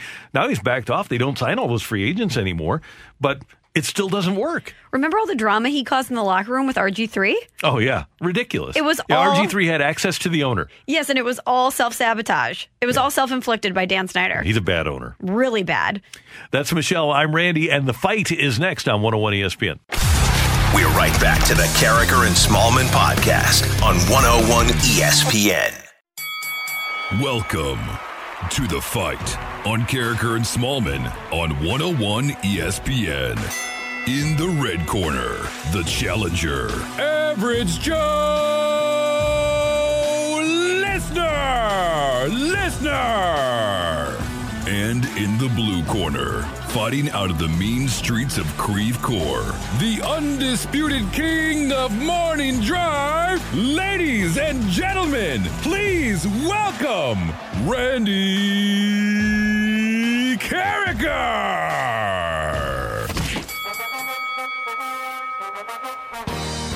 Welcome back to Carragher and Smallman here on 101 ESPN. We have a late edition of The Fight. Today it's 8:53, so let's get things rocking and rolling. Our competitor this morning is John. John, welcome to the show. How are you doing today? I'm doing great, Michelle. Are you ready to take on Randy, John? I am as ready as I'm going to get. Okay, well, let's get rolling then. Question number 1, John. What former Major League Baseball manager holds the record for most ejections? Is it Earl Weaver, Bobby Cox, or Tony La Russa? Earl Weaver. On this date in 2009, the 80th MLB All-Star Game was held here in St. Louis. Who won the Home Run Derby the night before? Was it Prince Fielder, Albert Pujols, or Ryan Howard? Prince Fielder. Question number 3, John. There are 3 players in Major League Baseball history with over 700 home runs. Who was the first Major League Baseball player to reach the 700 home run mark? Was it Willie Mays, Hank Aaron, or Babe Ruth? Babe Ruth. And last question, John. What team did NHL Hall of Fame defenseman Al MacInnis play for before joining the Blues for the 1994-95 season? Was it the Calgary Flames, LA Kings, or Detroit Red Wings? Gosh, I hate hockey. I'm gonna guess C. So the Red Wings, just to confirm? Yes. Okay. Yes. Okay, cool. All right, Tanner's on his way to get Randy. So, John, you were just praying for no hockey questions today? Pretty much. I was like, first three, pretty much straightforward. And I was like, hockey questions, like stumbling in the finish line. Not going to finish strong on that. Well, at least you got the options, though, right? Yeah, that's true. That's true. Positivity. We do positive programming here. Randy, say good morning to John. Hey, John, how are you, sir? Doing great, Randy. Thanks for listening. Thanks for playing. We appreciate it. All right, Randy. Question number 1. Yes, ma'am. What former Major League Baseball manager holds the records for most ejections? Bobby Cox. Randy, on this date in 2009, the 80th MLB All-Star Game was held here in St. Louis. Who won the Home Run Derby the night before? I remember Nelson Cruz hitting one way out of the ballpark. You mean back? Back.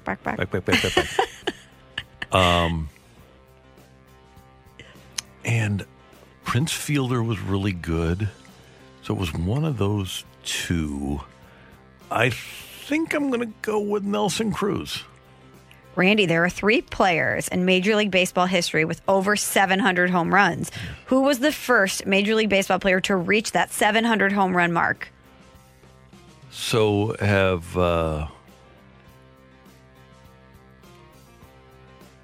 we taken A-Rod's 700th away? Babe Ruth was the first. And last question, Randy. What team did NHL Hall of Fame defenseman Al MacInnis play for before joining the Blues for the 1994-1995 season? The Blues traded Phil Housley to the Calgary Flames in exchange for Al MacInnis. It was the Calgary Flames. We've got a winner. We have a winner. And still champion, Randy Carricker. Brought to you by Dobbs Tire and Auto Centers. Your best choice for quality tires and expert auto service. Dobbs. Close fight today. Sorry, John. Randy edged you out 3-2. Let's run through the answers here. Bobby Cox is the Major League Baseball manager that holds the record for most ejections. 161 ejections. Pretty impressive. You know what? That's a season. I'm not even mad. I'm impressed. I'm impressed. So in 2009, the 80th All-Star Game was held here in St. Louis. It was Prince Fielder it was, okay. who won the home run derby. One of those two. Yeah, you were right there. John got that one correct. Babe Ruth was the first baseball player to reach that 700 home run mark. He hit his 700th home run on July 13th, 1934 against the Detroit Tigers. And Al MacInnis played for the Calgary Flames before joining the Blues in that 94-95 season. John, thanks so much for playing. Thanks a lot. Thank you, sir. Appreciate it. John with us on 101 ESPN. Camp is underway for the St. Louis Blues and the rest of the National Hockey League. Greg Wyshynski of ESPN.com is covering it and joins us next on 101 ESPN.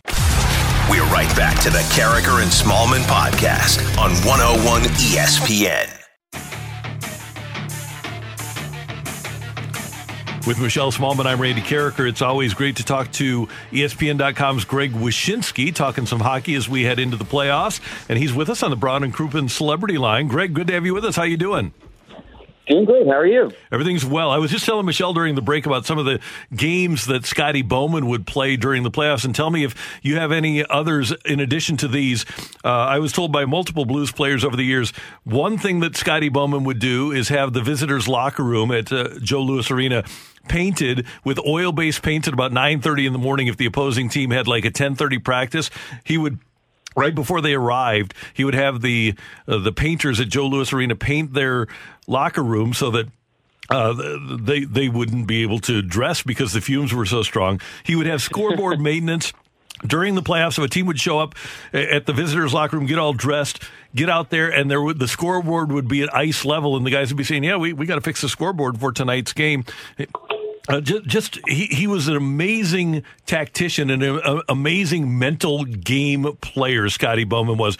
Do you have any of those great Scotty Bowman playoff stories? None more than that. I mean, that's one of the reasons why he was probably the most successful coach of all time. I mean, players that he coached probably had something to do with that as well. Yeah, right. That he was behind the bench for. But no, I mean, the great tradition of chicanery in sports is one of my favorite things. Not only the tricks that you mentioned with Bowman, but the random fire alarm pull in an opposing team's hotel that can't be traced, and then to go from another sport as far as the home field advantage stuff. I grew up in Jersey. I'm a New York Jets fan. And I always loved the stories from the Meadowlands where, Bill Parcells or somebody would open up one of the gigantic doors on field level in order to adjust the wind to mess with an opposing team's kicks. So any of these little underhanded but completely, legal in some ways, I don't know about pulling a fire alarm, but advantages that teams can get are pretty great. One thing that one other note that Scotty did, they had the wooden benches. They were really long 2x12s and enough so that you had room for all the skaters. And he would, during the playoffs, at least for the first games, so that the other team would notice, he would have his equipment guys cut a foot off of the opponent's bench so that they would all have to be scrunched together. He was something. Pretty great. Greg, we know that this Stanley Cup playoffs is anything but normal, but in a normal format, one of the things that we would be looking at as a particular X factor is veteran leadership. And Randy and I were talking during the break, and I said to him, I wonder if veteran leadership even really matters in this scenario, because even the veteran guys are going into an unknown situation. So do you think that we kind of remove that from the equation when we're talking about how to handicap who's the favorites here? No, that's a good point. I mean, I was thinking specifically about a team like Vancouver that is a really young team. The playoff experience for the core group of that team is almost non-existent, but they brought in a couple of players recently, Tyler Toffoli, JT Miller, who have extensive playoff experience that have gone on long runs with their teams. And, for a while we were all like, that makes sense, with the veteran guys in the room calming you down if you're in the middle of the playoffs. But like you said, this is uncharted territory for everybody. I mean, you bring in those guys to, give the big speech before you go play a huge road game in front of a hostile crowd. Well, there's no hostile crowd. It's barely a road game, right? So what does that even mean? Now, when it comes to a team like the Blues, I do think that there is an advantage in the sense that if the entirety of the team, the cohesive unit, has been on these journeys together, it definitely will allow for there to be kind of a circling the wagons, batten down the hatches mentality when things go poorly. And, as the Blues showed us last year, their propensity for just kind of moving on and forgetting adversity, which was just unprecedented in some cases last season, I think is going to really come in handy when you are dealing with so many uncertainties, not only in what the environment's going to look like, but also, let's face it, from day to day, not knowing who may or may not be in your lineup. Greg, we focus here in St. Louis on the return of Vladimir, but it seems around the league that there are multiple teams, not the least of which is Colorado, whom the Blues play first, that are going to benefit from guys that probably wouldn't have been there at the start of the playoffs that are healthy now. Yeah, Colorado is obviously the biggest example. I mean, I don't think there's been a moment this season when they've had their full team intact, and then by the end of the season, they were missing everybody, goaltender and several forwards, and getting everybody healthy at the same time in the same way is going to be pretty remarkable to see, because that is a team that is already really good, obviously second in the division behind the Blues. But with everybody healthy and raring to go, guys like Nazem Kadri and everybody in the top line that's been in and out of the lineup. Even by the end of the season, Nathan McKinnon was even hurt. It's going to be a formidable group for sure. The other team in the Eastern Conference that I think fits that bill is the Pittsburgh Penguins, who have had guys in and out of the lineup all season long. Really did a remarkable job to get where they were in the standings, kind of playing a more defensive style this season as they were waiting for some of their big offensive guns to come back from injury. One guy that's been missing for almost the entire season is Jake Gensel, their top line winger who plays with Sidney Crosby. And he's going to be back in the lineup when they do the restart. And the Penguins are going to be a real interesting group to watch because of that. And Gensel is a big-time playoff player. For fans here in the Western Conference that aren't aware of him, he's a guy that always seems to step up at this time of year. Yeah, he does. And also, gives Sid that sort of reliable offensive option on his wing. Since For a decade, it was a guy like Chris Kunitz that just had this remarkable chemistry with Crosby, but Gensel showed that he has that too. And so you have that going for you. You have Jason Zucker, who they acquired from the Minnesota Wild, now playing on Malkin's wing. They're a really, really interesting team to watch, if only because, to go back to the thing we were just talking about before with leadership, it's pretty clear that the message from the veterans on that team, be it Crosby, be it Malkin, be it Chris Letang, has been, look, this is an unprecedented opportunity for us, a veteran team, to try to collect a fourth Stanley Cup in a limited run, short run tournament. I think the message has been heard by the Penguins players. Greg, we know the intensity of the Stanley Cup playoffs is unlike anything in sports, but I wonder if we're going to see that same level of intensity. I know that everyone's fresh and they're going to come out firing, but without that momentum of the regular season to feed into the playoffs and without the crowds and that really threatening environment that you go into in different arenas, do you think it's going to be difficult for players to reach that top level? Well, maybe not for the Florida Panthers. I mean, they play in front of like 5,000 people. That's TP. I'm sorry, but no, it's a good question, and I've asked a lot of players in the last few months, about that very thing, because it's kind of cliche, but they do rely on the crowds to give them that extra boost, and also rely on those crowds in hostile environments to kind of get them fired up to be a spoiler and ruin the party. And to not have that dynamic in the playoffs, where it's usually just so prevalent, is going to be a very strange thing. So a lot of these players I've talked to have talked about trying to figure out ways to self-motivate, to try to almost envision what it's like to play in front of a crowd, even though there's not going to be one there, and that sort of thing. You hope the intensity of the playoffs and everything that's on the line, and maybe even, transforming some of the mental frustration of having to live in a bubble for 2.5 months into energy on the ice will make these games intense and kind of replicate the feelings that you get in a playoff series. But it really remains to be seen. Now, as I reported on Sunday, the NHL is asking fans to record their cheers and boos and chants and stuff and send it into their teams.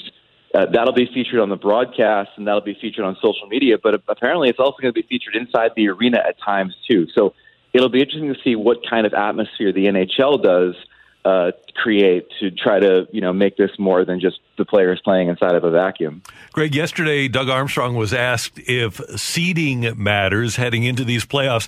I want you to respond to what Army had to say about seeding. Here he is. Well, certainly, as you said, you want to put your best foot forward, but I think the 8 teams that are into the group of 16 have a little bit of latitude to try and get as many guys games as necessary.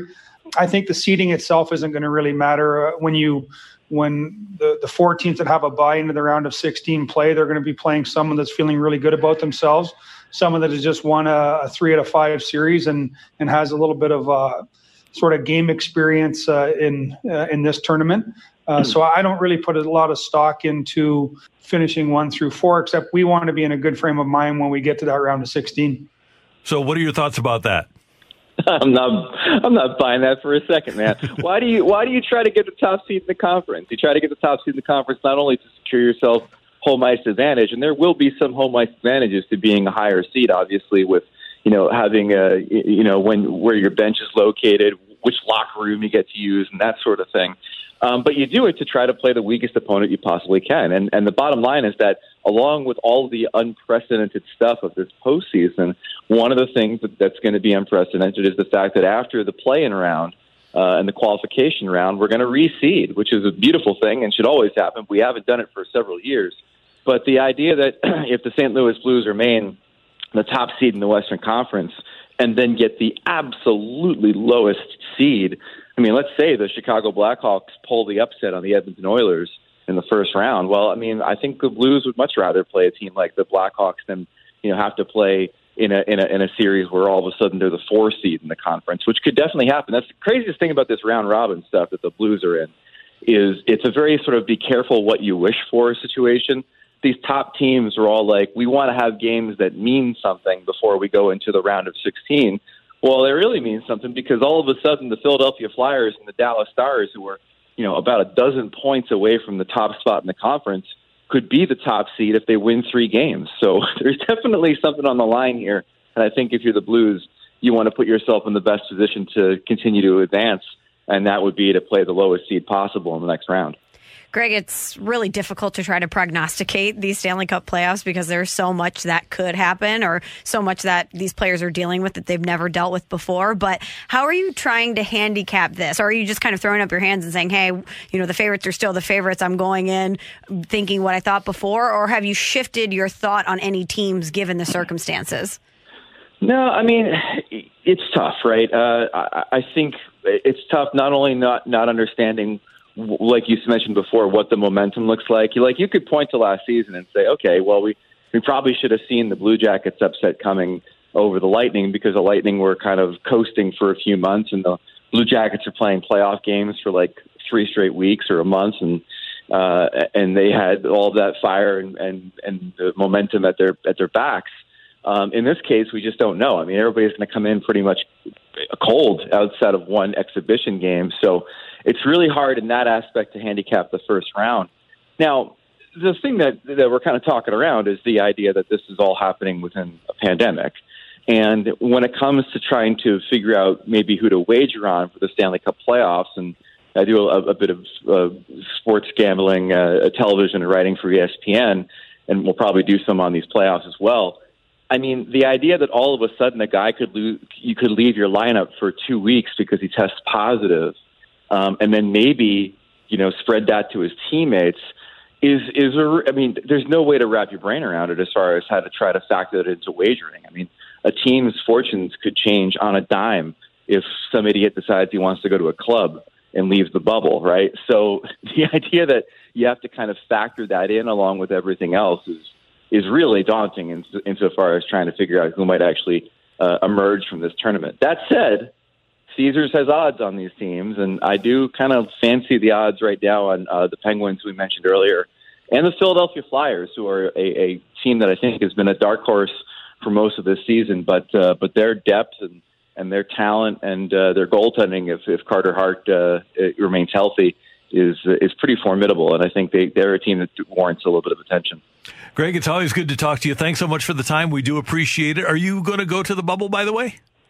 We're still waiting to hear, and I get a sense that maybe as we get closer to it, it may be a situation where Emily Kaplan and I are maybe observing the first round from afar, which would be fine because I think it's going to be a television event more than anything else. Mm-hmm.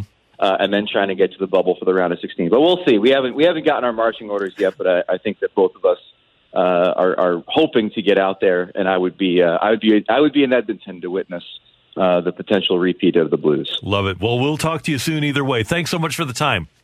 Anytime. Thanks for having me. See you, Greg. Greg Wyshynski, ESPN.com. He's great, isn't he? Great. So plugged in. Totally. Coming up next, how good is Jack Flaherty? We'll tell you what one scout in Major League Baseball thinks in today's big thing on 101 ESPN. We're right back to the Carricker and Smallman podcast on 101 ESPN. Opinions do matter. Time for today's big thing with Carricker and Smallman on 101 ESPN. Powered by SSM Health is here, in person or online, to provide the safe, high quality, and personalized care you've come to expect. Visit SSMHealth.com for more information. Michelle, there's a great piece by Mark Carrig and Andy McCullough at The Athletic rating the starting pitchers in Major League Baseball, and it rates them all. It's got aces, applicants to be aces, numbers 2s and 3s, and just guys. That's everyone else. And there are just a few aces out there. By the way, this is based on WAR and then talking with talent evaluators around baseball, whether it's scouts or executives in baseball. And there are a lot of tier 2 and 3 pitchers. There are other pitchers that have a chance to be great. So here are your aces, and I don't think anybody will disagree with this. They rate as their number 1 starter in baseball, Garrett Cole of the Yankees. Yep. Pretty safe, right? Mm-hmm. Jacob deGrom is number 2. He's won a couple of Cy Young Awards. Max Scherzer is number 3. Justin Verlander, number 4. And then among the applicants, they have Walker Buehler, Steven Strasburg, who is interesting because I would consider him an ace at this point after winning World Series MVP. Yeah. And the next one is Jack Flaherty. And the capsule on Flaherty is, you can sum up the consensus on Flaherty with this take from an NL evaluator. He will be an ace. He's just not there yet. An echo came from an American League executive. I expect him to be tier 1 very soon and among the best in the game. Added an AL scout, he's really close to being there. If he goes and puts a full year together, the same conversation next year or the year after, I think he'd be on there too. And then it talks about how Flaherty dominated in the second half of last year. And then finally at the end of the capsule, one evaluator said, an NL scout, if I had to start a team with the players listed, all things considered, it would be Jack Flaherty. If I had to start a team, wow, it would be Jack Flaherty. Still want to trade him for Nolan Arenado, Randy? No, not now. Not the price has changed. Fair. I'll give you that fair. I just had to rib you there a little bit. Too. But Jack Flaherty, we watched it with our own eyes here in St. Louis. We know the talent that this guy has. We know what he could develop into for the St. Louis Cardinals. And to think that he has the capabilities of being that ace, of being that dominant number one, that when he takes the mound, other teams are shaking like a leaf in fear because they're thinking, how are we going to win this series when Jack Flaherty could potentially get the ball 2 games? That's what we want here in St. Louis. And it's great to see that other people recognize and acknowledge the talent that he has. And you think about him being in that echelon, and maybe even when you get to the end of 60 games and you look at the National League, is there a single pitcher, including Scherzer or Strasburg, where you would feel uncomfortable about Jack Flaherty starting against that guy in game 1 of a playoff series? I'm talking about a number one.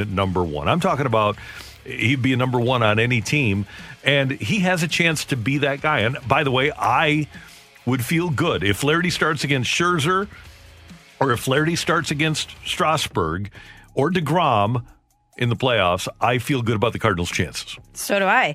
I mean, look at last postseason as an example. When Jack Flaherty had the ball, the only question was, will he get the run support he needs to win the game? Not always. Not always, no. But we certainly had no questions about him in the postseason last year, given what we had seen out of him. Now, we know this is a different scenario this season, but the question remains, can he put it together for an entire season, and can he put it together consistently for years to come? And he's not going to be what he was in the second half of last year. That's unrealistic. Right. Nobody does that. Exactly. But can he be one of the best in the game over the course of 162 games, over 32 starts? Can he be at that level of a Strasburg or a Scherzer or a DeGrom? It would appear, based on what we saw in the second half last year, that he's capable of that.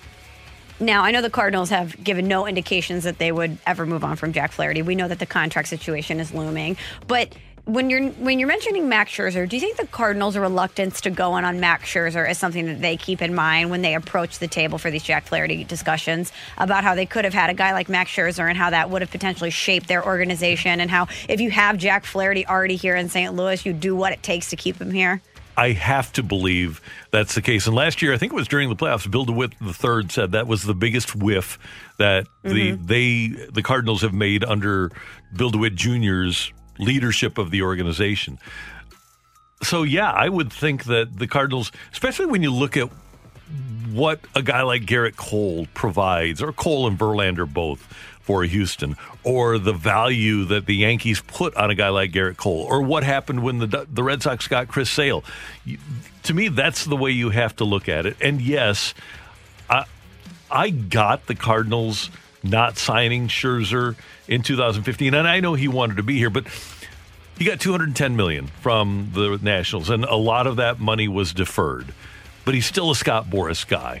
And a hometown discount only goes so far. And you have to keep in mind that coming into that year, the Cardinals, that was 2015. In 2014, the Cardinals rotation, they felt really good about. And they thought that they had some people that were on their way.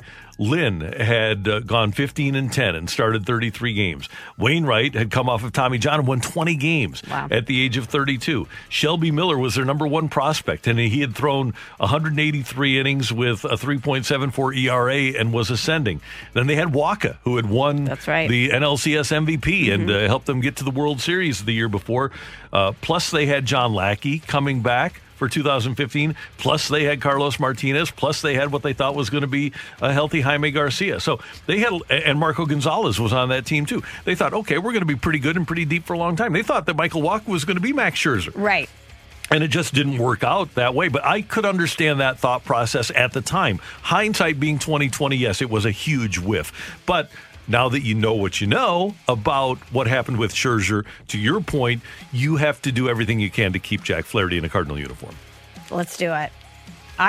Can you imagine if they don't get that done for one reason or another, and then we get to watch Jack Flaherty bloom into this unbelievable, formidable ace that could have been wearing the birds on the bat for his career, and then we get to watch him do it somewhere like California? Gross. I can't imagine it. Now, here's two things. Number one, he's not going to get his number 22 in L.A. because they're going to retire 22 for Kershaw. Mm-hmm.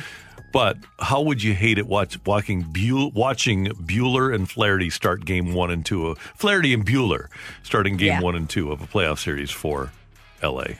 I would hate it. Be the worst. It would be terrible. That's Michelle. I'm Randy. Coming up, you're killing me, Smalls, on 101 ESPN. We're right back to the Carricker and Smallman podcast on 101 ESPN. What's totally killing Smalls right now? You're killing me, Smalls. You're killing me, Smalls, with Michelle Smallman on 101 ESPN. All right, it is time for... You're killing me, Smalls. All right, Michelle, what do you got? All right, Randy, the $500 million man, Patrick Mahomes, is gracing the cover of GQ magazine. Oh, he should be well-dressed now. Well, he's wearing, I tweeted this, he's got big Tony Soprano or Paulie Walnuts energy on the cover. He's got one of those sweatsuits, those kind of windbreaker sweatsuits going on with the watch and the chain. I mean, it looks great, but it looks very New Jersey athleisure wear, which I'm a fan of. Sure. But in the article, I was perusing it during a break. He tells an amazing story in GQ about himself and Travis Kelce and a Post Malone concert after they won the Super Bowl. So let me lay this out for you here, Randy. So Patrick Mahomes is, despite being a Super Bowl winner and a star by any capacity, pretty humble guy. Mm-hmm. And he didn't realize that after he wins the Super Bowl, hey, we could get some pretty good perks here. So in Kansas City, around the time of the parade, Post Malone is playing a concert, and Patrick Mahomes is like, hey, we don't have tickets, but can somebody get us a suite to this concert? Yes, the answer is yes. So then, of course, he gets invited backstage to say hey to Post Malone and Sway Lee, his opener, before the concert. And Post Malone challenges Travis Kelce and Patrick Mahomes to a friendly game of beer pong. Now, Patrick Mahomes, again being humble, says, I'm just okay at beer pong. But he said Travis Kelce was, quote, unconscious, that they've never been this hot on the beer pong table in their lives. Okay, so they're just absolutely dominating Post Malone. Now, after 9 or 10 games, Post Malone's manager comes, again, 9 or 10 games of beer pong. Post Malone's manager comes in and say, hey, you've got to take the stage. Post Malone says, no, we have to continue playing this game. So Mahomes says around the 14th or 15th game of beer pong before the concert, Post Malone ups the stakes. He hands a piece of paper to Patrick Mahomes and Kelce. He says, hey, sign this piece of paper. If you beat me in this game, I'm going to tattoo your names, on your signatures on my body. So, of course, you know how this ends. Post Malone loses, and Mahomes says he's got a tattoo artist literally in the room. Mahomes says, dude, you don't have to do this. And he says, nope, I'm going to do it. I'm a man of his word. So immediately after the show, Post Malone pays up on the bet, and he gets Mahomes and Kelce's autographs tattooed on his body. That's incredible. What a great story. What an unbelievable story. So then they asked Mahomes in the article about that day. They said, okay, let's set the over-under about how many beers you drank in these 15 games of beer pong with Post Malone. They set the over-under at 20, and he says, way over 20 beers. I don't know how many full beers I drank because half the beers were on my clothes. Wow. There are perks to winning the Super Bowl. How fun is that? But, I mean, Post Malone, I know you probably are used to the tour life, but do you really think that Patrick Mahomes and Travis Kelce are not going to dominate you in beer pong? It depends. I mean, you're doing that every night.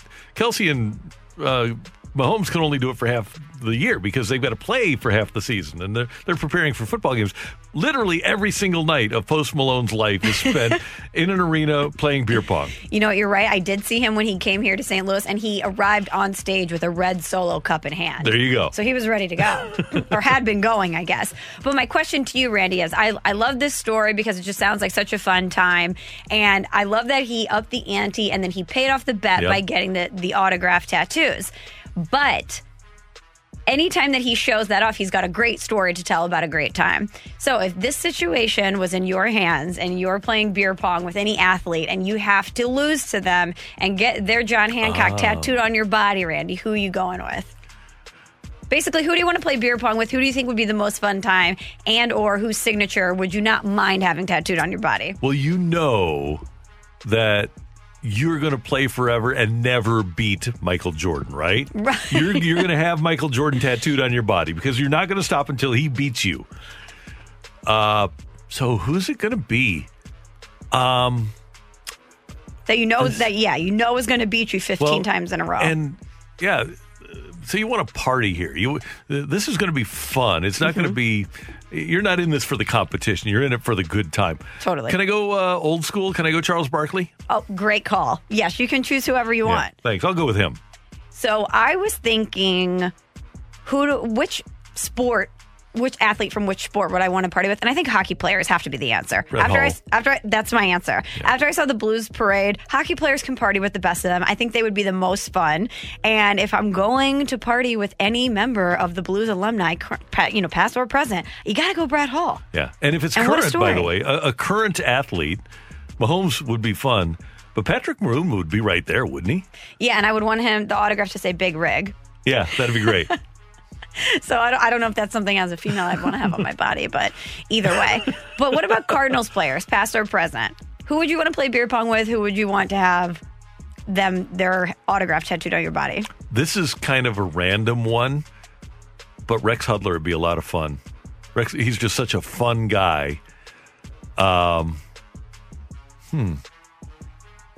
President, maybe Wonger would be the present. To play beer pong with? Yeah, and if you're going to get your name tattooed, that'd be a great story. It'd be fun.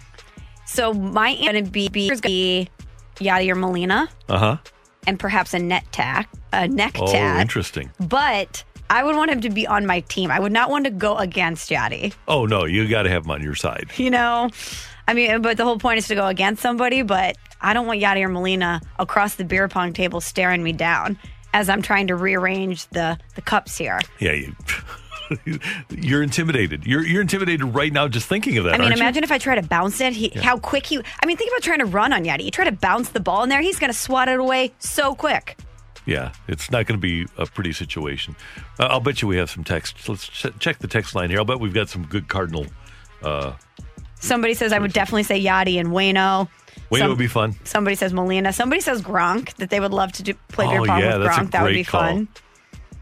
Giannis, another person checking in saying Giannis. But he just has to reach over. He's going to beat you. So. Yeah, and if we're going NBA players, I would go Jason Tatum. Yeah. Right now, I think for us here in St. Louis, I think that's the way we would have to go. Yeah, local feel, fun guy. Wouldn't mind having his autograph. Because you have to think, in 30 years, do you really want Giannis tattoo? That's a long name. Yeah. Giannis Antetokounmpo. Unless you just have Greek Freak. There you go. Or Freak. That's another one. As a female, you probably don't just want that one. Or a male. Kind of unsettling for a female to see you having Freak tattooed on your body. But think about that. That's a long name. Giannis Antetokounmpo. That is a long tattoo. And Randy, you've got a tattoo I never have, but I don't imagine you would want it to be as brief as possible, right? Definitely. Right. Yeah. You want to... You want to lose to Ty Law or something. Yeah. Or, AD, just AD. Yeah, right. Anthony Davis. Something like that. Something like that. Yeah. You're killing me, Smalls. Okay, Randy, we have a an athlete that's joining the media ranks again. Greg Olson has finally found a broadcast home. Andrew Marchand of the New York Post, he's always very plugged into this stuff. He reports that Olson has signed a deal with Fox Sports. He's going to be their number 2 game analyst and work alongside Kevin Burkhardt when he finally decides to retire from the league. Do you think this is a good call for Greg Olson? I think it is. I thought he did a good job on the XFL. They've never really effectively replaced John Lynch in that number 2 booth at Fox. So I think that'll be a good pairing. And the fact that Olson got the opportunity to get some actual on-the-job training will benefit him. He'll be good in that booth. I thought he did a good job on the XFL. Take it or leave it, Randy. Different segment, same format. Other than Peyton Manning, no former athlete is going to, or former NFL player will live up to the standard that Tony Romo has set in the booth. From the perspective of actually the X's and O's and being able to predict plays, take it. However, in terms of entertainment value, once Gronk is in the booth or once Pat McAfee makes his way to a booth, those two will be more entertaining than Tony Romo. I think I'm going to leave it because even though Gronk would be lights out entertainment, I wonder how he would be for the duration of the game. You know, will you peak too soon? Will he be able to bring that same energy in the second half? Does he love it enough? Does he love it enough? Whereas I think Tony Romo, he is able to not only predict plays, but he's able to break it down in such a relatable and palatable way for the average sports fan. And the energy and excitement he brings is on another level. He just really is the entire package. And I almost feel badly for any other forward player that's getting in an NFL broadcast booth because you're not going to match up to Tony Romo. That's true. Did you see that he had to withdraw from the American Century Championship this weekend in Tahoe? He injured his wrist on Saturday and had to withdraw. How unfair is it that this guy could go out and be a franchise quarterback? He can step into a broadcast booth and be lights out at that, and he's an amazing golfer. He's a multitasker. There's no doubt about it. He is a slashy. Thanks, Michelle. You got it, Randy. That is You're Killing Me, Smalls, on 101 ESPN. We're going to cross things over with Danny Mac. Scoops with Danny Mac coming up at the top of the hour on 101 ESPN. We're right back to the Carragher and Smallman podcast on 101 ESPN. Time now for the crossover, brought to you by Dobbs Tire and Auto Centers. Your best choice for quality tires and expert auto service. Dobbs, the crossover on 101 ESPN.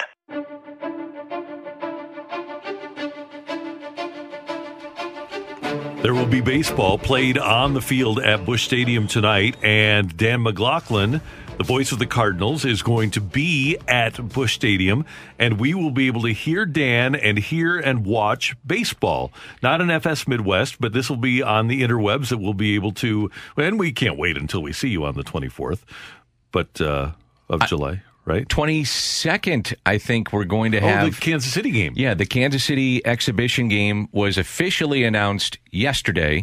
So that'll be the first televised game for fans on the 22nd. And then tonight, it's Cardinals.com. And again, don't go in with high expectations because I certainly don't have them. And as we talked about yesterday, you know, so many teams, if you follow, like I follow, I think every major league team. And so they've been putting out their highlights for, you know, just their workouts and inter-squad games and things like that. So I got a call Thursday and they said, hey, if we can get you down here and we can figure out how to get you behind a microphone and call some inter-squad action or whatever we're doing, situational baseball, whatever it is, will you come down? And I said, well, to borrow a popular phrase during these times of baseball, I said, when and where.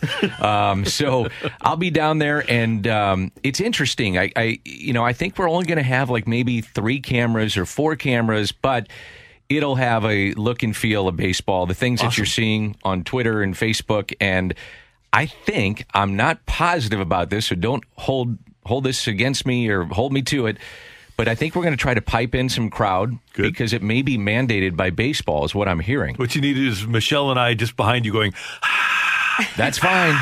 And I did hear somebody, I'm not sure what team it was, but yesterday they had like a home run or, you know, somebody got picked off and they went, hey, like you heard a crowd noise. And I know John Hewlett, the voice of Busch Stadium, the PA voice, has been doing the intros, and they've had music and different things. And tonight it is Austin Gomber against Jack Flaherty. So if you want to watch Jack pitch and Austin Gomber, you can watch that. And I think we come on Cardinals.com at around 6. So roughly around that time. Nothing's really etched in stone that hey, you got to take the field at this time. But just be hanging around that time. And I think they're going to try to put it on wherever you get your Cardinals content. So it might be Twitter or Facebook or Instagram, but definitely Cardinals.com. And you will see, I've seen the lineups. You're going to see your favorite players, Yachty and Goldschmidt and Bader and all those guys are going to be in there. And I got goosebumps right now, and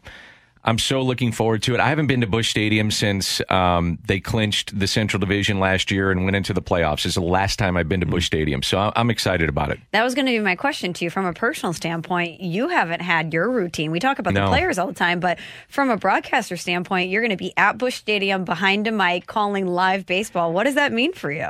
I'm excited. I want to go down there. Mike Schilt was texting with me last night, and we were just saying, how odd and weird the season has been for everybody in every walk of life and things of that nature, and everybody's routine and whatever business you're in, it's been upended, So yeah, my routine has been completely upended because normally at this time of life for me in the summer months, I have a routine of going down to the ballpark and calling a game, and so it'll be back to a little bit of normalcy, I guess, of getting down there like 3 or 4 o'clock because we're going to. I'd hate to set all this up, but it doesn't work. That would be terrible. But yeah, we're going to try to get all this stuff done and figure out how we're going to do it. And it's a guy named Matt Shedd and Jared Hawkup and Craig Wilson and Tony Simikaitis. These guys work in the scoreboard room, and they work really hard and long hours down there. And we're all going to just try to make it work. And it's funny, we have to be socially distanced, obviously. And Craig, I was talking to him last night. I'm like, so how are we going to make this all go? And he said, well, I may just have to pop my head in the booth and say, Dan, camera 2, it's not really going all that well. Go to look at 3 on your mind. Oh, okay, got it. But we'll make it work. And just for everybody that's listening out there, bear with us. But we're going to have images down there at the ballpark and take it in, enjoy it, and as long as we have baseball, have fun with it, and that's what I'm going to try to. I may go into Harry Doyle tonight. I don't know. Love it. We'll have fun with it. Danny, as you know, Michelle and I have had this show for 2.5 months, so we aren't in a position yet to make demands. We make pleas. Yeah, you can. Not demands. Okay. But what our plea is this, and we started the campaign this morning on opening day, the 24th. We want to see the Clydesdales on TV circling the ballpark. Man, I've been thinking about that too. Mm-hmm. I've been thinking about that too. So, and hear that, Oregon? Yeah, you know people. So, and you might even be able to make a demand rather than a plea. I would say so. We're hoping that somebody from the Cardinals will call somebody from the Brewery or vice versa, and we can get the Clydesdales on TV circling the track on opening day. You never know. Ooh. You never know. Maybe that would happen. It's a must. Here comes the king, man. You guys. I'm getting emotional. I'm envisioning it in my mind, this long, dark, hollow road that we've had from spring training to now, no baseball, a weird opening day, but it's still opening day. And you hear that song and you see those horses. You guys, it's a must. Dan, make some calls. It's a must. I'll make some calls. I can tell you this, though. I have zero pull. So I make suggestions and they go, okay, great, Dan, click.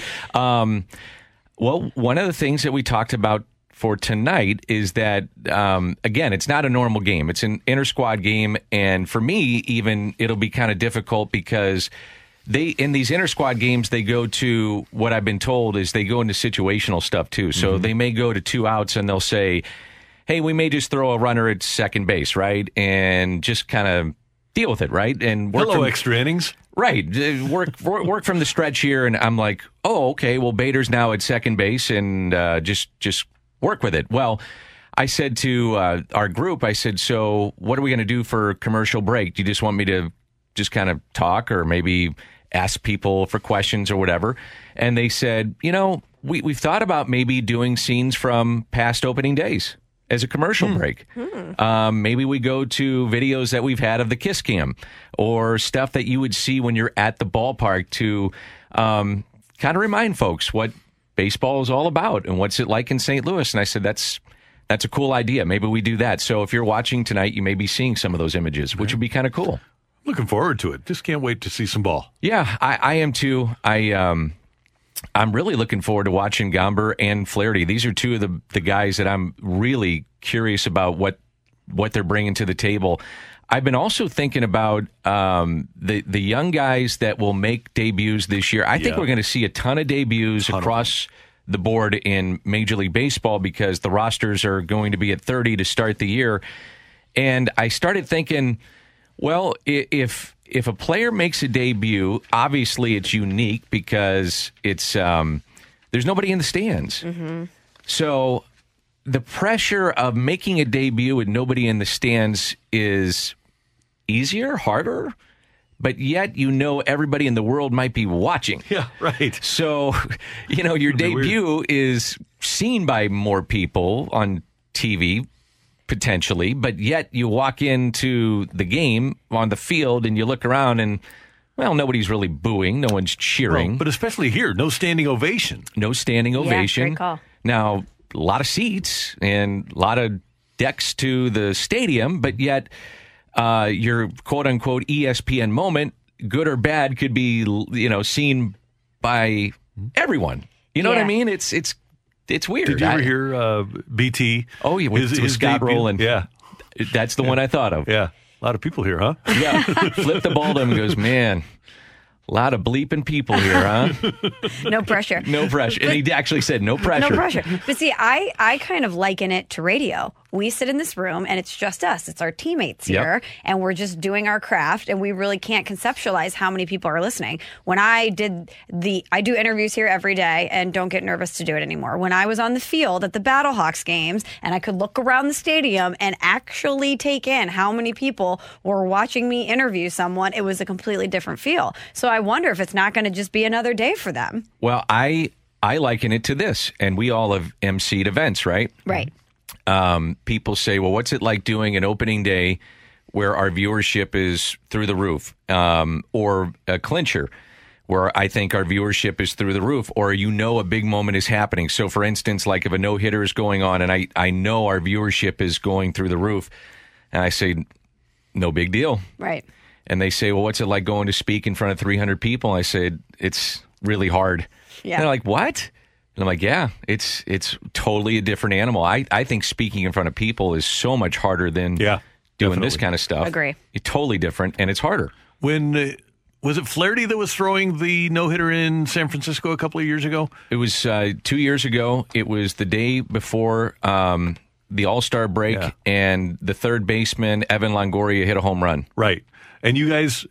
It either showed up on the screen. Did you guys mention it? Did you mention? We did not. Now, I know Tim did. You had the graphic. Maybe that was Tim. Tim probably mentioned it after the second pitch of the game. Yeah. Well, because I remember. I did not. Tim did. I do it. Sometimes I do. Sometimes I don't. Just to mess with it. I don't. So I have fun with it. And I mentioned. I think on Twitter. I said, it really doesn't matter. Those guys have no idea. But then Waino got into the Twitter conversation and said, well, it is kind of a thing. Yeah, right. Well, the players definitely don't talk about it. Not down there. No. I mean, you talk about being socially distanced. Hitter, they're socially distanced for the most part. I mean, guys, when the pitchers got it going, I mean, you look at them in the dugout and they're pretty much away from him. Now, Tim, during a broadcast, will mention it all the time. All the time. Now, he's called a perfect game, and he was mentioning a perfect game. It was David Cohn's perfect game when he was doing the Mets, or the Yankees, I believe it was, and Yankees for sure.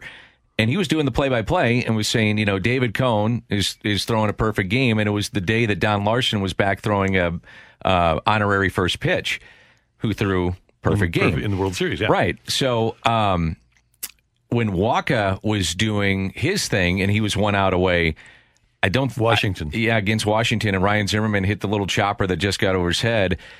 I think I had mentioned it, or maybe I didn't. I can't remember.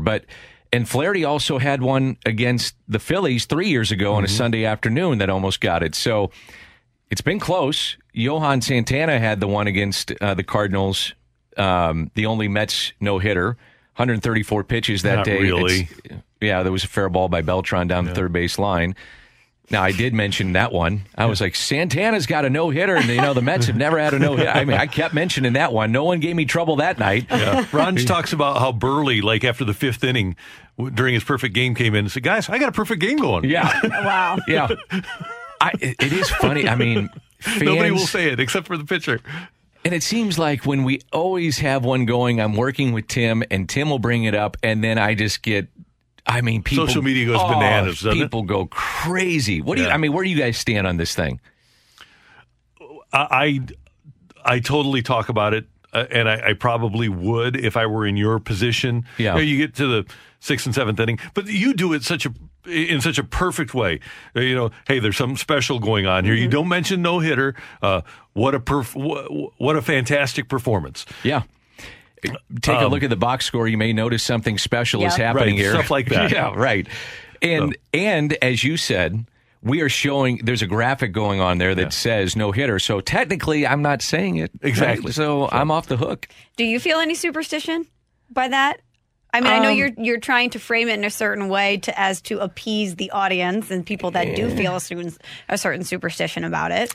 I don't. I mean, but I play along with it because I think it's fun. It is fun. And I know the audience is having fun with it, so I don't want to upset them. And you don't want to be the reason, Dan. If every night, like if on Tuesday night you're saying 2 runs, 3 hits, no errors for the Cardinals, no runs, 2 hits, 1 error for the Pirates, and then the next night you're saying 3 runs, 4 hits, no errors for the Cardinals, no runs, no hits, no errors for the Pirates. That's something that you do every night. Well, the other thing, too, I'm on TV. So yeah, and you have that line score there. That's correct. Now, if I'm doing radio and I've got to do I got to tell everybody what's going on, I'm the eyes and ears there, that's a different story. But if TV and you can see it, well, I kind of got, I'm getting away with it, right? Yeah. Come on, work with me here. Hey, we're looking forward to a great Scoops with Danny Mac. I got Dave Matter coming up. Good. He's fantastic. Good man. Yeah.